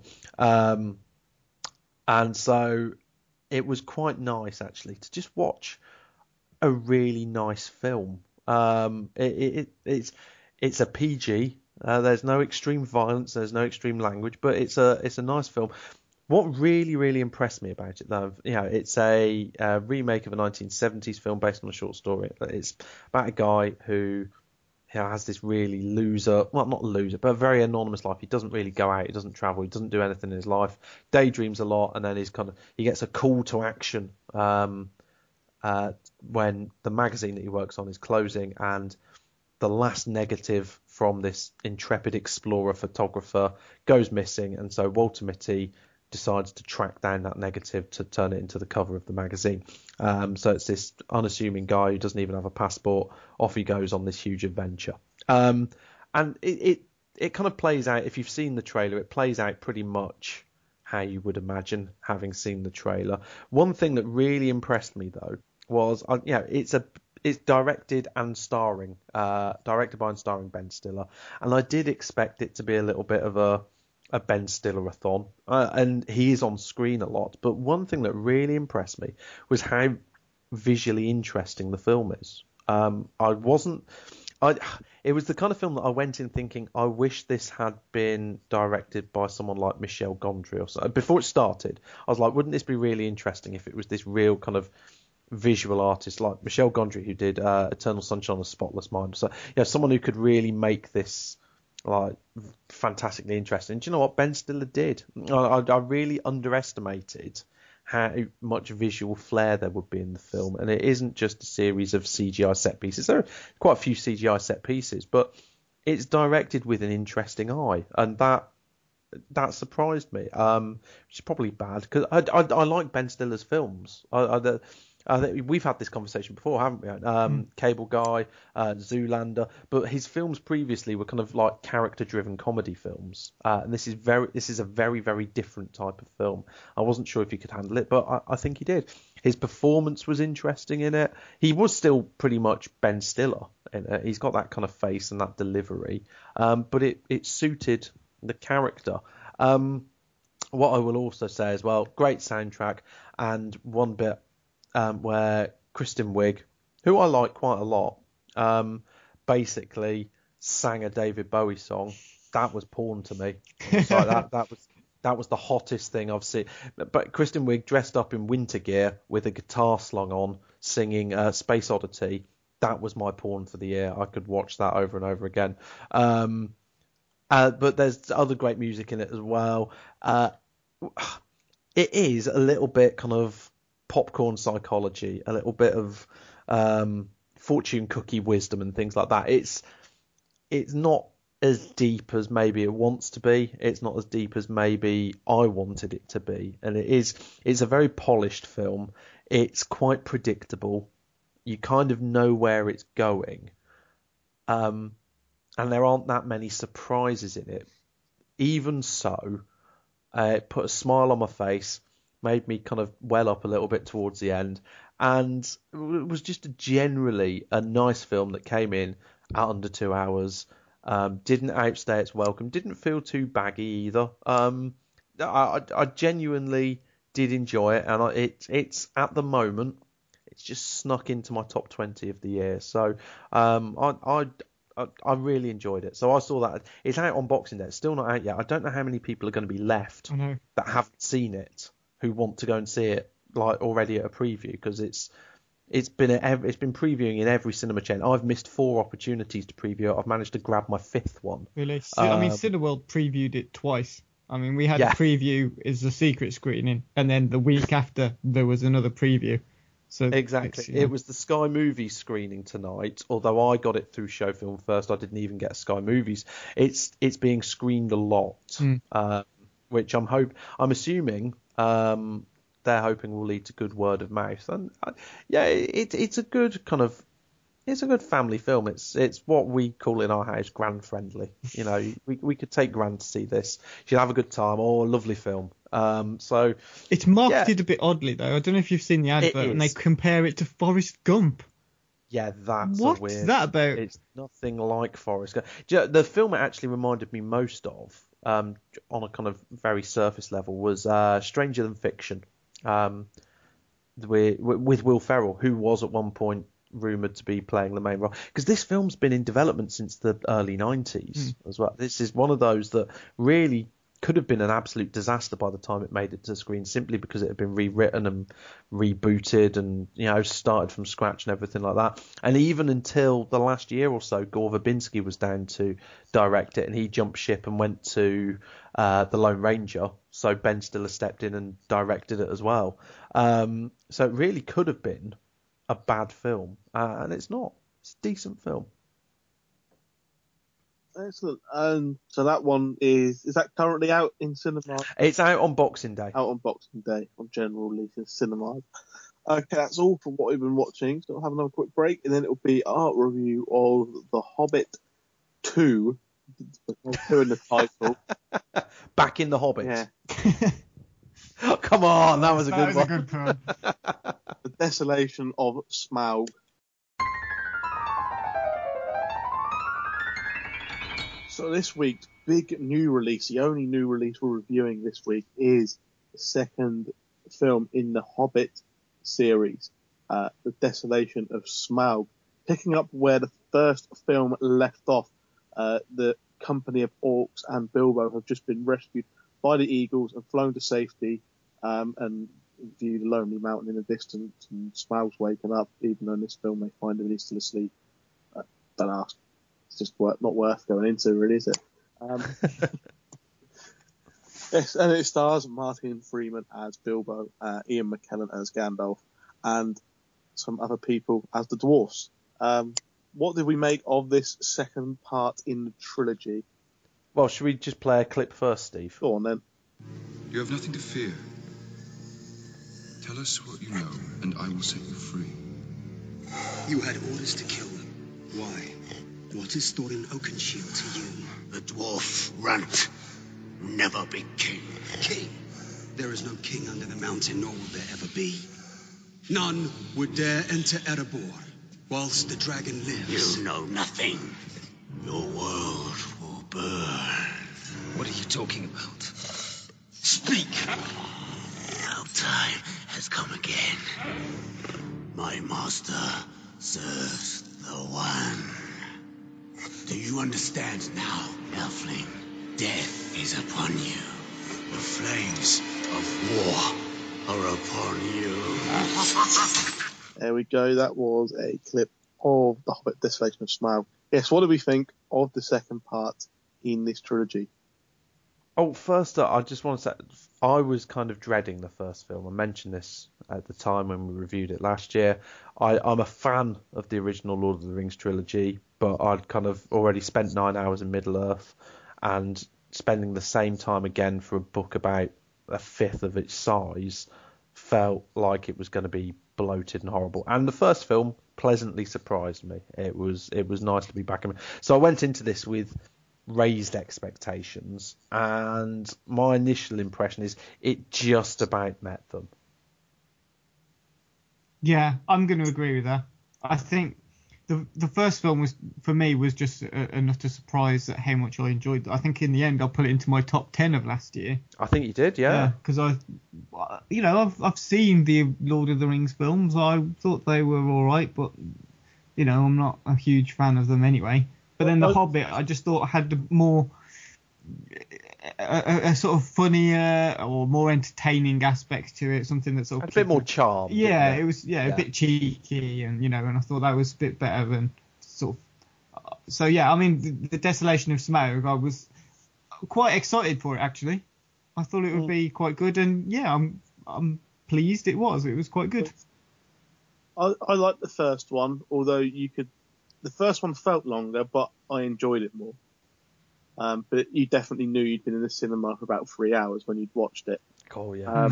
This one didn't feel as long, but I didn't enjoy it as much. It just didn't seem, I don't know, it didn't seem quite as, even though it was quite fast paced, I don't know, it didn't really, it was all quite predictable. It was all quite, by the book. It is by a book. Quite literally. Yeah. I've not read the book, but you could kind of see where it was going. Yeah. It seemed quite drawn out, and there's a lot of stuff they could have cut out. A lot of, it's going to be 6 films about walking. They could cut half of it out and put stuff in. But yeah, I mean, I think I touched on it earlier when I said that sometimes you get films that are the middle part of a trilogy that just kind of they feel like the middle part. They don't feel like they've got a true beginning, and they don't feel like they've got a proper end. And I think that's my biggest issue. I agree with you. That's my biggest issue with this film. Is it feels like it is being bookended. Whereas, think of the classic second part of trilogy. Let's say The Empire Strikes Back, which is probably like one of the textbook templates for the second stage of a trilogy. That in itself is a complete story. You can sit down and just watch The Empire Strikes Back, and it's part of a larger narrative arc. But at the same time, within that, you've still got a proper middle, a beginning, and an end, and that it leads to another self-contained but part of a larger arc, third film. A more modern idea would be like The Dark Knight. Yes. Yeah, exactly. It's just a really good film in its own right, and you don't need to have seen Batman Begins, and you don't have to see Dark Knight Rises. It's just a good. It fits into a larger universe, but at the same time, it's got its own beginning, middle, and end. It's got its own thread. A lot of this film feels like it is very heavily just second act. There's a lot of callbacks to the first film, and towards the end of this film, and I'll be honest, I was quite surprised at how abruptly this film ended, and kind of, okay, is that it? Whereas even thinking back to The Two Towers, and in fact those first original Lord of the Rings films, each of those had a particular beginning, middle, and end in each film as well. Whereas this really did feel like it was all second act. It's strange. In so much as the book, the Lord of the Rings trilogy was one film per book. This is 3 films per one book, which is, I think, it wouldn't surprise me anyway, but it certainly looks, just looking at my bookshelf, even though I've not read The Hobbit yet, this one book looks smaller than each individual book of the Lord of the Rings trilogy. Yeah. Yet, I know they've taken the appendices from Return of the King to tell the story in these films of the build up to Lord of the Rings, but which is something else that I'll come on to later. But they're dragging it out. And I think Del Toro, when he was going to do the film, originally only wanted to do it as 2 films. Yeah. And so did Peter Jackson originally. When it was announced that it was Peter Jackson, it was still only 2 films to begin with. Then he got his face everywhere, including right at the start of the film. And that is a problem for me. I mean, I think it is the pacing. Yeah, I'll come back to what I was going to say. I'll come back to later. Okay. Back to it now. I think that it would have worked better if they'd done The Hobbit as 2 films, just as The Hobbit. Obviously Gandalf's going to keep disappearing to do what he's going to do in the other bits, but they'll just do right. We'll go up. We'll get into the mountain. We'll wake up Smaug. Second film, the rest of it, the end of the film. Then we'll do another film, which is a prequel to Lord of the Rings, which is Sauron coming back, which is Gandalf finding out Sauron's coming back and trying to organise everybody and, all the bits like that. Oh, that's one way you could do it. But what I quite like, actually, in this film, that they send Gandalf off on that plot line. I think it adds a bit of variety to it. It does. So it isn't just a group of people walking to a mountain and having a fight. It does, but that's kind of those bits are kind of good because the rest of the film isn't as up to scratch as what it could be, maybe.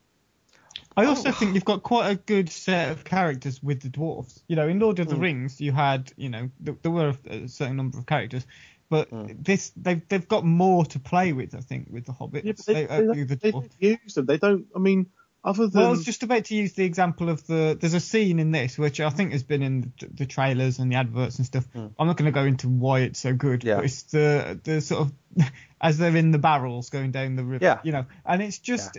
A fantastic set piece for the film. That was a brilliant action set piece. And what I was going to say is I think there is some things that this film does better than the previous film, and one of those is it does get on with it immediately, and it has more momentum than the first film. And the other thing is as well with the whole Gandalf going off to do some other stuff. The first film relied a lot on. Right, here goes everyone. Right, Gandalf wanders off for a bit. Hobbits get into trouble. Gandalf comes back and rescues them. That happened 3 or 4 times in the first film. It was like, every time Gandalf disappears, they get into trouble, and then he comes back in the nick of time and saves them. It's kind of annoying. In this film, Bilbo is pushed more kind of front and center. Gandalf goes off to do his thing, and it actually does because I kind of bonded to the dwarves a lot more in this one, simply because I don't think you can bond with the dwarves because there's only Thorin, who's obviously the in charge of the king or king heir to be or whatever. You've got the kind of older one I don't know any of their other names, but the older one, who's Dopey, easy battle, No, but I genuinely don't. I could see them all written down in front of me. I could probably name a couple, but I wouldn't be able to tell you which one's which. I might not be able to tell you their names, but I could describe at least 5 or 6 very different characters there. And there's the younger one who gets shot in the leg with an arrow. And that's Killy. That's Killy. Isn't Aidan Turner, who I think is a really good actor, actually. Yeah. But the rest of them don't really do anything. You've got James Nesbitt. Yeah, he wakes up late. He's drunk. Yeah, you've got Ken Stott as the old one, who's brilliant, by the way. I love Ken Stott, full stop, and he's brilliant as the old one, almost unrecognisable with that big bulbous nose.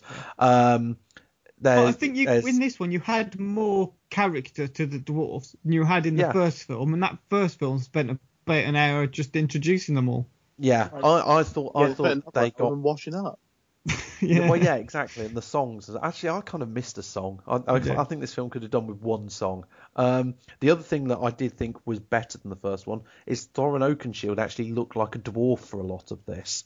Whereas in the first film, he just looked like a man leading a pack of whatever you call a group of dwarves.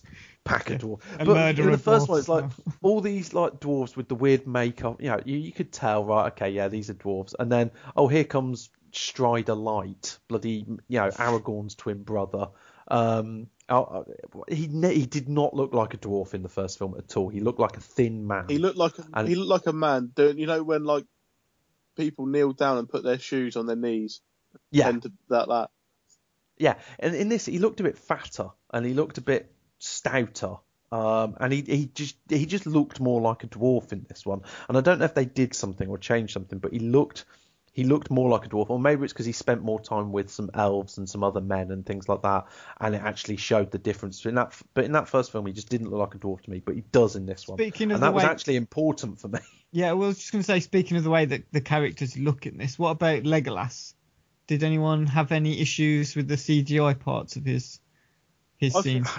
I thought a lot of the film, it looked like a computer game. Yeah.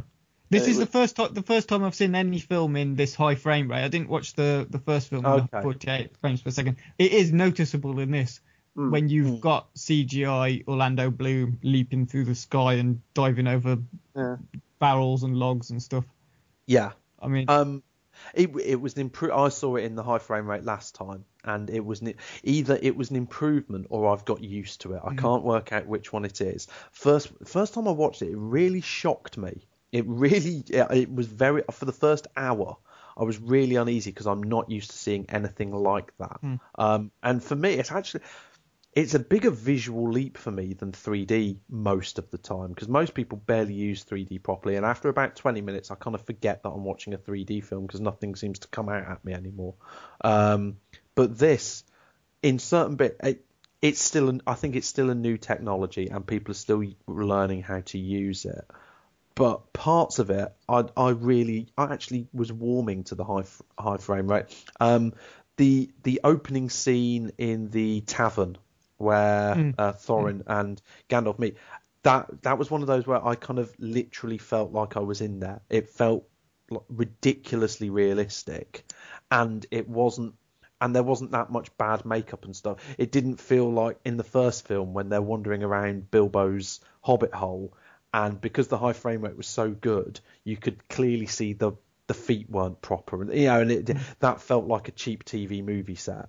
Whereas, like, the opening of this film felt kind of impressive, especially in the high frame rate. It still at times looks like it's been shot on video, which makes it look like a big budget BBC children's TV program. Did you get that feeling from it, Owen? Because that's all the first film reminded me of when I watched it. Yeah. It just looked like Lion the Witch and the Wardrobe or something. Well, it's exactly what I said on the way out of the cinema. I said it just looks like a CBeebies thing. It's a bit weird. But I mean, it didn't distract me from anything. I just happened to notice that some parts, like when Evangeline Lilly's elf character is in the Tauriel, Tauriel. It was invented for the film, wasn't in the book. Is that right? Oh, well, I quite liked her character. I thought it was... And do you know what? Sometimes, and this happened in Lord of the Rings as well, Peter Jackson realised that there aren't many great female characters. So, sod it, he's invented some because we're living 90 years in the future. Yeah. I've got no problem with that because I think that's an improvement. She was good. But anyway, there was a scene with her in the little house in the little fishing town, fighting a few people off. Few orcs and things like that. Yeah. That I thought it looked really good in the high frame rate. I thought you can see everything in clear detail. It does look a little odd when they're still leaping around rooms and stuff because it's a film, but it looks real. I think is the difference.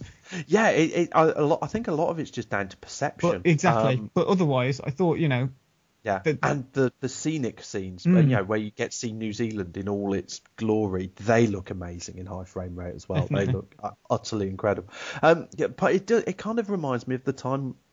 It's not as extreme, but you hear about the stories of the very first film of the train coming towards the screen and people running out of the cinema in fear, thinking it's going to come through. It's not that extreme, but it could be an incredible step forward in technology. I still think 3D is a bit of a gimmick and very few people know how to use it properly. If used properly, it's very impressive. Yeah, but... I mean, I think it's more similar to like the Cinerama, the effect that had, as opposed to, I mean, before I used to think, 3D was similar now to how perhaps, when they first had films with colouring and stuff, technical. But I think perhaps that's a bit dramatic and it's more akin to like, Cinerama where the screens are bigger or the bend in the screens and stuff, But high frame rate feels more like that leap in terms of definition. Yeah. And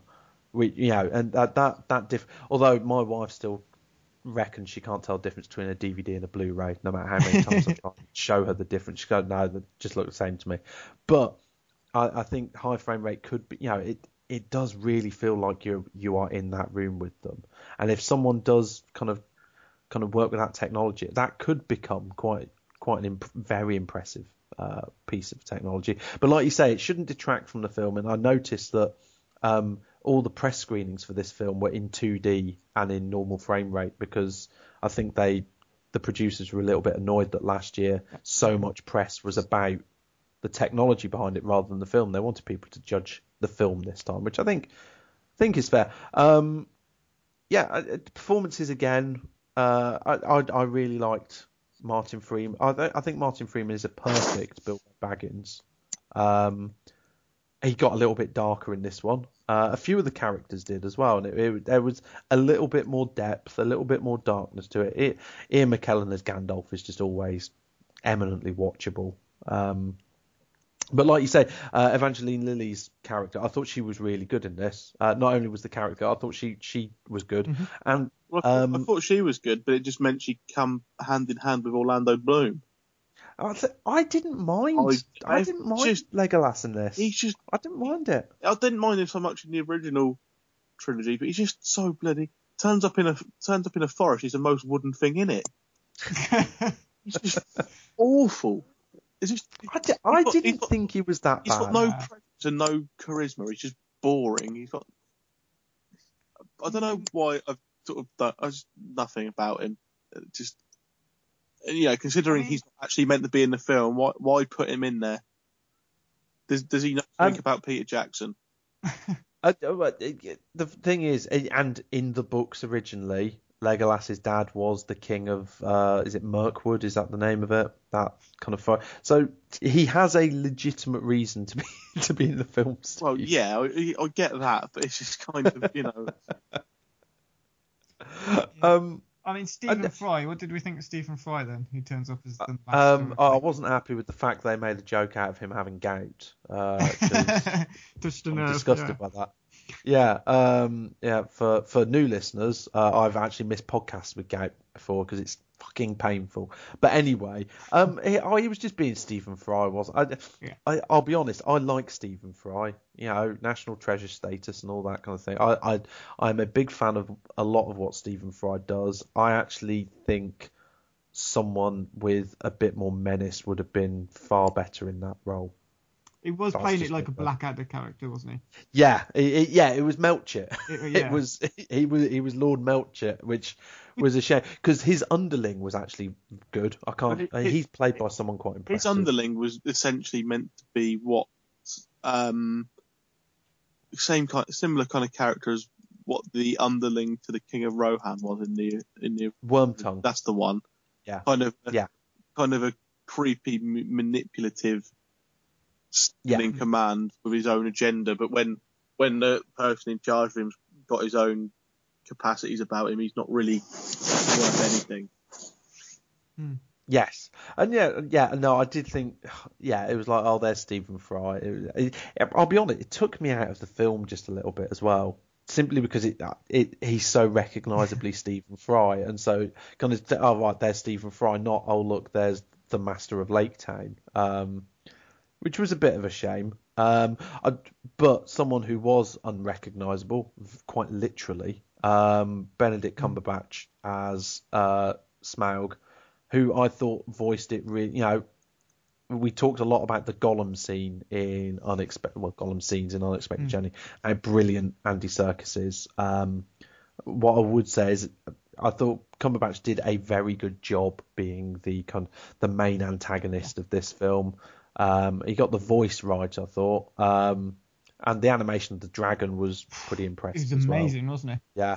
I said earlier about the host with the movement of the monster in that, but it's just incomparable to something like this. That I thought that every scene with Smaug in it, was just... and those mines as well. Actually, that was some wonderful production design.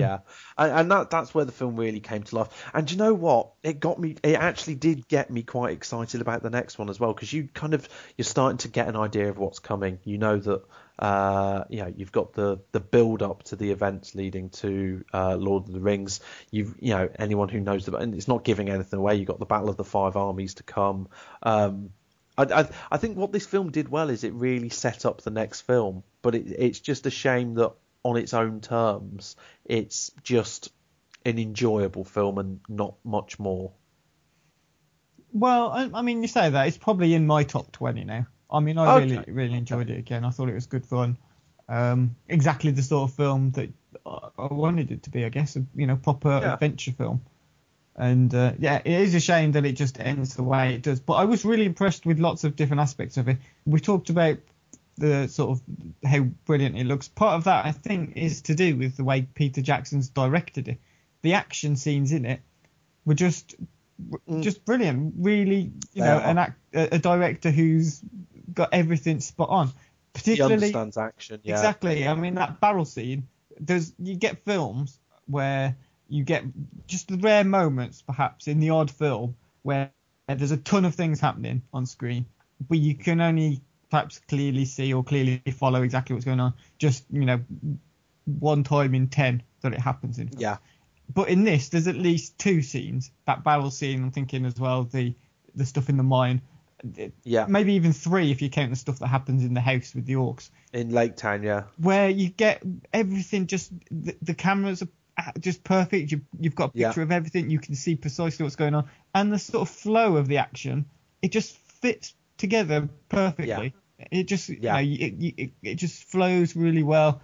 So I was really impressed with that. You know exactly what's going on. There's a number of directors in recent years have done that badly. Most famously Michael Bay, his Transformers films. You haven't got a bloody clue what's going on in those actually. But no, you're exactly right. I knew everything that was going on, and I don't know if Peter Jackson has seen The Raid. I know it's an odd one, but that scene in the house in Lake Town actually reminded me of a number of scenes in The Raid. Not in terms of guns and things like that, but in terms of a close encounters fight scene where you can still see absolutely everything that's going on, and that was, but then you move to this massive scene under the mines with the CGI dragon and things like that. And whatever you think about Peter Jackson, the man knows how to direct a big set piece action film. And for me, the best bits of the film were when those bits worked really, really nicely. And I think maybe I'll judge this film a little bit more leniently when I get to see it up kind of leading directly into There and Back Again, because I think that's how the film naturally fits for me, and I can't quite love it yet because it just feels unfinished simply because of the way it ends. Yeah, I mean, as we've just gone over, really, it does just finish and feels like, so there's supposed to be more, and it's supposed to carry on, and it's one of those where the screen fades to black, and then you go, it's a very obvious. There's definitely a next. It's definitely a cliffhanger. Exactly, but again, going back to those Lord of the Rings, I still remember the end of the Fellowship of the Ring, which is, and actually, to be fair, the end of An Unexpected Journey as well. You build up to a big, kind of Act 3 set piece finale, can do it, and then go right. Okay, what's next? But they're not as but it's not as kind of fade to black, is it? It's at the end of Fellowship of the Ring, it's kind of just like, right, everyone's been split up, and that's the next bit. The end of An Unexpected Journey, it's all right, we're all here at this point. That's exactly what I'm saying. Those films ended right for me. The Desolation of Smaug, it's like, oh, bloody hell, dragon's out. That's it. That's it. It actually finishes in the middle of an action sequence, pretty much, and I think that's what hurt me the most, was the fact that I was like, "What? There? It's where you might put an advert in a if it was on TV, it's where you might put an advert, or where you might put to be continued kind of next week, and it's like, I've got to wait a year for that now. Yeah, that's what annoyed me. Do you know what annoyed me? They never explain. Sorry, Steve, carry on. Say, or read the book, which is what I've done with the Lord of the Rings films. I couldn't be wait 3 years, 2 more years to find out the conclusion of a trilogy. So actually, read 2 books. Encourage you to read a book, then that's good. I think you did the same with Hunger Games. I did that with Hunger Games. I watched the first Hunger Games film, and then I watched the next, and then I read the next 2 books. Not quite on a level with Tolkien, but what really annoyed you then, Owen? Yeah, just the way that they didn't explain how they got off the rock at the end of the first film. I thought, okay, so there's just maybe a little awareness. One of the eagles came back and just like helped them down. Or a rope. Yeah, at least there was no bits where I went, well, why don't they? The end of that film still really annoys me in that sense. And I think this was better plotted in that sense. It didn't feel as kind of episodic as the first one. Oh, look, here they are up against a bad person. Gandalf comes back to save them. They move on for a bit. Oh, another bad person. Gandalf comes. There was less of that in this. There was a lot more going on. And at times, like I say, I think if this had been an HBO miniseries, with 9 or 10 1-hour episodes, people would be fawning all over it. Definitely. But because you've got to go to a cinema and sit down for 3 hours and not go to the toilet and stuff like that, people will moan about the length. And like I say, and it does feel unfinished because I can't watch the next 3 hours in the next 3 weeks. That's what annoys me about it. But apart from that, no, it's a decent film. And if you like the first one, you'll like this one. Yeah. If you like Peter Jackson in Middle Earth, you'll really like this one. And even if you didn't, this might kind of win you round because it's a good action film. And the last blockbuster of the year, and I'm glad it ended on a positive as well. Yeah, they've sort of got a trick with that, haven't they? If they're the last one of the year, they're the last one people are going to be thinking about. Perhaps that's why it ended up in my top 10. But yes, possibly. Just talking about I'm sure they were thinking of that exactly. Talking about the length of the film, just a slight tangent. There was a woman who I saw this in Birmingham. I went to see my parents at the weekend, and while I was there, I thought, I'll take advantage of this. We'll go and see it in the high frame rate. There was a person just one woman on her own, who took 2 very small kids in. They must have been about, I don't know, 5 and 3, something like that, to see The Hobbit at 8 o'clock in the evening. Bear in mind the film doesn't really start until about 22 anyway. No, so you're looking 11:30 by the time the credits roll. Yeah, exactly. And I just thought... And they've got to wear those stupid glasses. They've got to wear the glasses. They did cry a lot during the film, and she had to take them down to the front quite often. I thought, why would you do that to your kids? You know, I know, okay, you might really want to see the film, and because it's quite late, they might go to sleep. But never mind the people who were there to see it without having a baby crying every 30 minutes. Yeah. Why would someone do that to their own children? I don't know. It's just poor etiquette. Scum. Yeah. Subhuman scum. That's it. Take the kids off them. That's it. But anyway, I was just having a moan. I think that brings to an end our review then of the second part in the Hobbit series. Join us this time next year for our review of the third part in the trilogy. But we will be back in the meantime as well. I have one more short break, and we'll be back with some recommendations.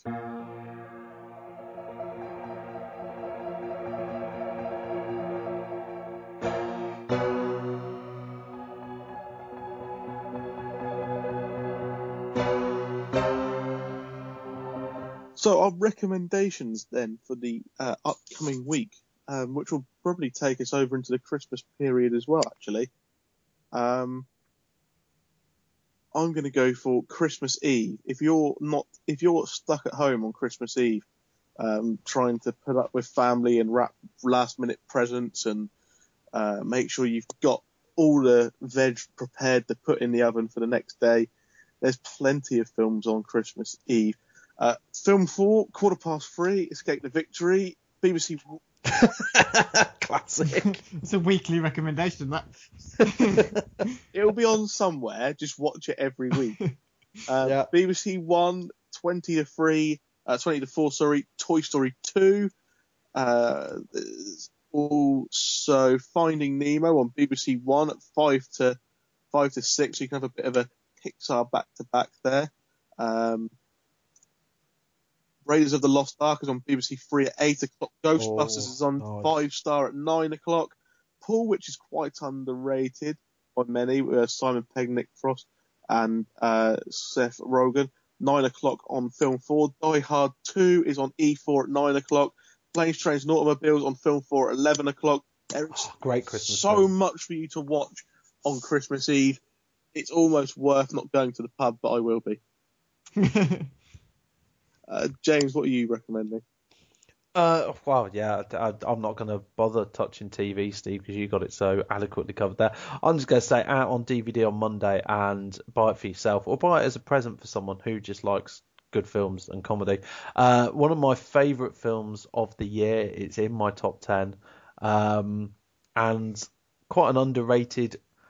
Well, flew under the radar, I think. It didn't come with a huge amount of fanfare. The Way Back, which is a great little comedy starring Sam Rockwell, Alison Janney, Steve Carell, about a teenage boy's coming of age over the summer at a water park. And it's funny and heartwarming, and just a really, really great film. So that's out on DVD on Monday. Yeah, Sam Rockwell's brilliant in that, isn't he? He's incredible in it. Yeah, he's just one of those really funny, charming people anyway. And then when he's given a script like that as well, it's brilliant. And Owen, finally, yourself. Yeah, I'm not going to pick anything from TV either because you've covered it all. But I have got a best film on TV article on the failcritics.com website for this week anyway that leads us up to Sunday. So just before Steve's full day of Christmas marathon films. So I'm going to pick instead a film that's been added to Love Film Instant just recently, and one of my favourite films of the year, The Place Beyond the Pines, starring Bradley Cooper, Ryan Gosling. It's just I ended up having to take a day's leave to go and see this at the cinema because it was only showing in midday at my Cineworld. So I ended up just booking a day's leave, and it was totally worth it. It was just, I loved it, absolutely loved it. That is praise indeed. Yeah. Competing currently with Django, Side Effects, and Alpha Papa, which is going to be my favourite film of the year. It's going to be one of those. At the minute, I am leaning more towards Place Beyond the Pines. Well, I suppose. Which leads us nicely on to Steve. Yes, the bit where we remind you that we are taking votes for our end of year awards over at the website www.failcritics.com. You'll be able to find a section where you can vote for your favourites in how many categories are there? There are 7, I think, 6 or 7 categories. We've got Film of the Year, Favourite Male Acting Performance, Favourite Female Acting Performance, Best Documentary, Best Soundtrack, and Favourite Film Not in the English Language. And so I think here we're going to pitch, aren't we, to vote? Yeah, we're going to pitch. It's a last minute desperate plea for votes for our favourite films. We're all going to give a quick pitch for 30 seconds on why you should watch and vote for a film that we want you to vote for. Okay. It's desperate political nonsense. Party political broadcast, effectively. Yes. Why don't you kick us off then, James, seeing as it's your right idea? Okay. Okay, very, very quickly, the film I want you to vote for is Cloud Atlas, a film that was criminally overlooked by all the various awards people earlier this year, out in February. Didn't really get much of a marketing push. It is an just an incredible technical achievement by the Wachowski siblings and Tom Twyker.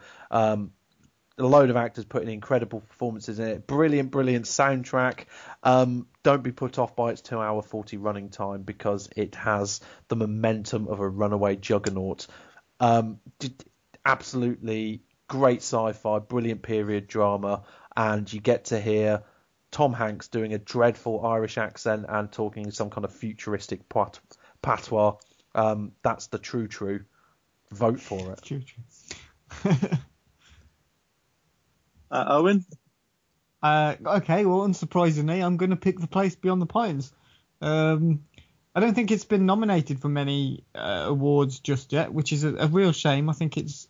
Derek Cianfrance, the guy who's directed it, also did Blue Valentine, and Blue Valentine seemed to have been met with a lot more critical praise than The Place Beyond the Pines. But of the two, this is my favourite. I think it's a story about people, about life, endurance, compassion, love, as well as stuff like violence, deceit, theft, hate. It's all just rolled into one brilliant film. It makes me it's just a remarkable achievement, and it's set in 3 parts. You've got 3 different stories, and they all link together very neatly, very nicely. Cloud Atlas has got 6 stories. 6 stories. Makes it twice as good. Well, not for me, but yeah. But it's sorry. I've lost track now. What was it? Yeah. Anyway, it's a great film. Watch it. Place Beyond the Pines, and you've got no excuse if it's on Love Film and you've got an account. You can watch it just on your laptop in bed, maybe, or on the TV, or rent it. Yeah, watch it. And if you don't want to vote for either of those two, why don't you vote for the film that I'm recommending, which is Rush, the story of the 1976 Formula One season and the battle between James Hunt and Niki Lauda, played excellently by Chris Hemsworth and Daniel Bruhl. It is excellent. It depicts, as portrays a drama felt in sports, and the events that happen within that season, and the battle between the two excellently. Only one story in this one, not 6, not 3, just one. But it's probably better than the other stories combined in those films. So this one story is better than those 9. So I'd vote for Rush as your favourite film of the year. What's good is all 3 of them are excellent films who are likely to get overlooked by the big awards, though, and it's a shame. But it's for me. I'm compiling my list at the moment, and I think this has been a great year for cinema. Some of the bigger films have let me down, but beneath that, so many. I'm finding it far more difficult to put together my list this year than I did last year. Yes. I mean, it's much tougher. We've also had some pretty shit films this year, though. Oh yeah, definitely. Maybe I've just seen more films, but I'm finding there's more in that kind of 4-star area than. So I've seen a load more in that 4-star area than I did last year. That brings to an end the podcast for this week. Thank you all for listening, new listeners and old listeners. Like we said at the beginning of the podcast, we'd like you to recommend us to as many people as possible, and just keep listening as well. And we thank you very much for doing so. We really want your feedback and your comments as well. And you want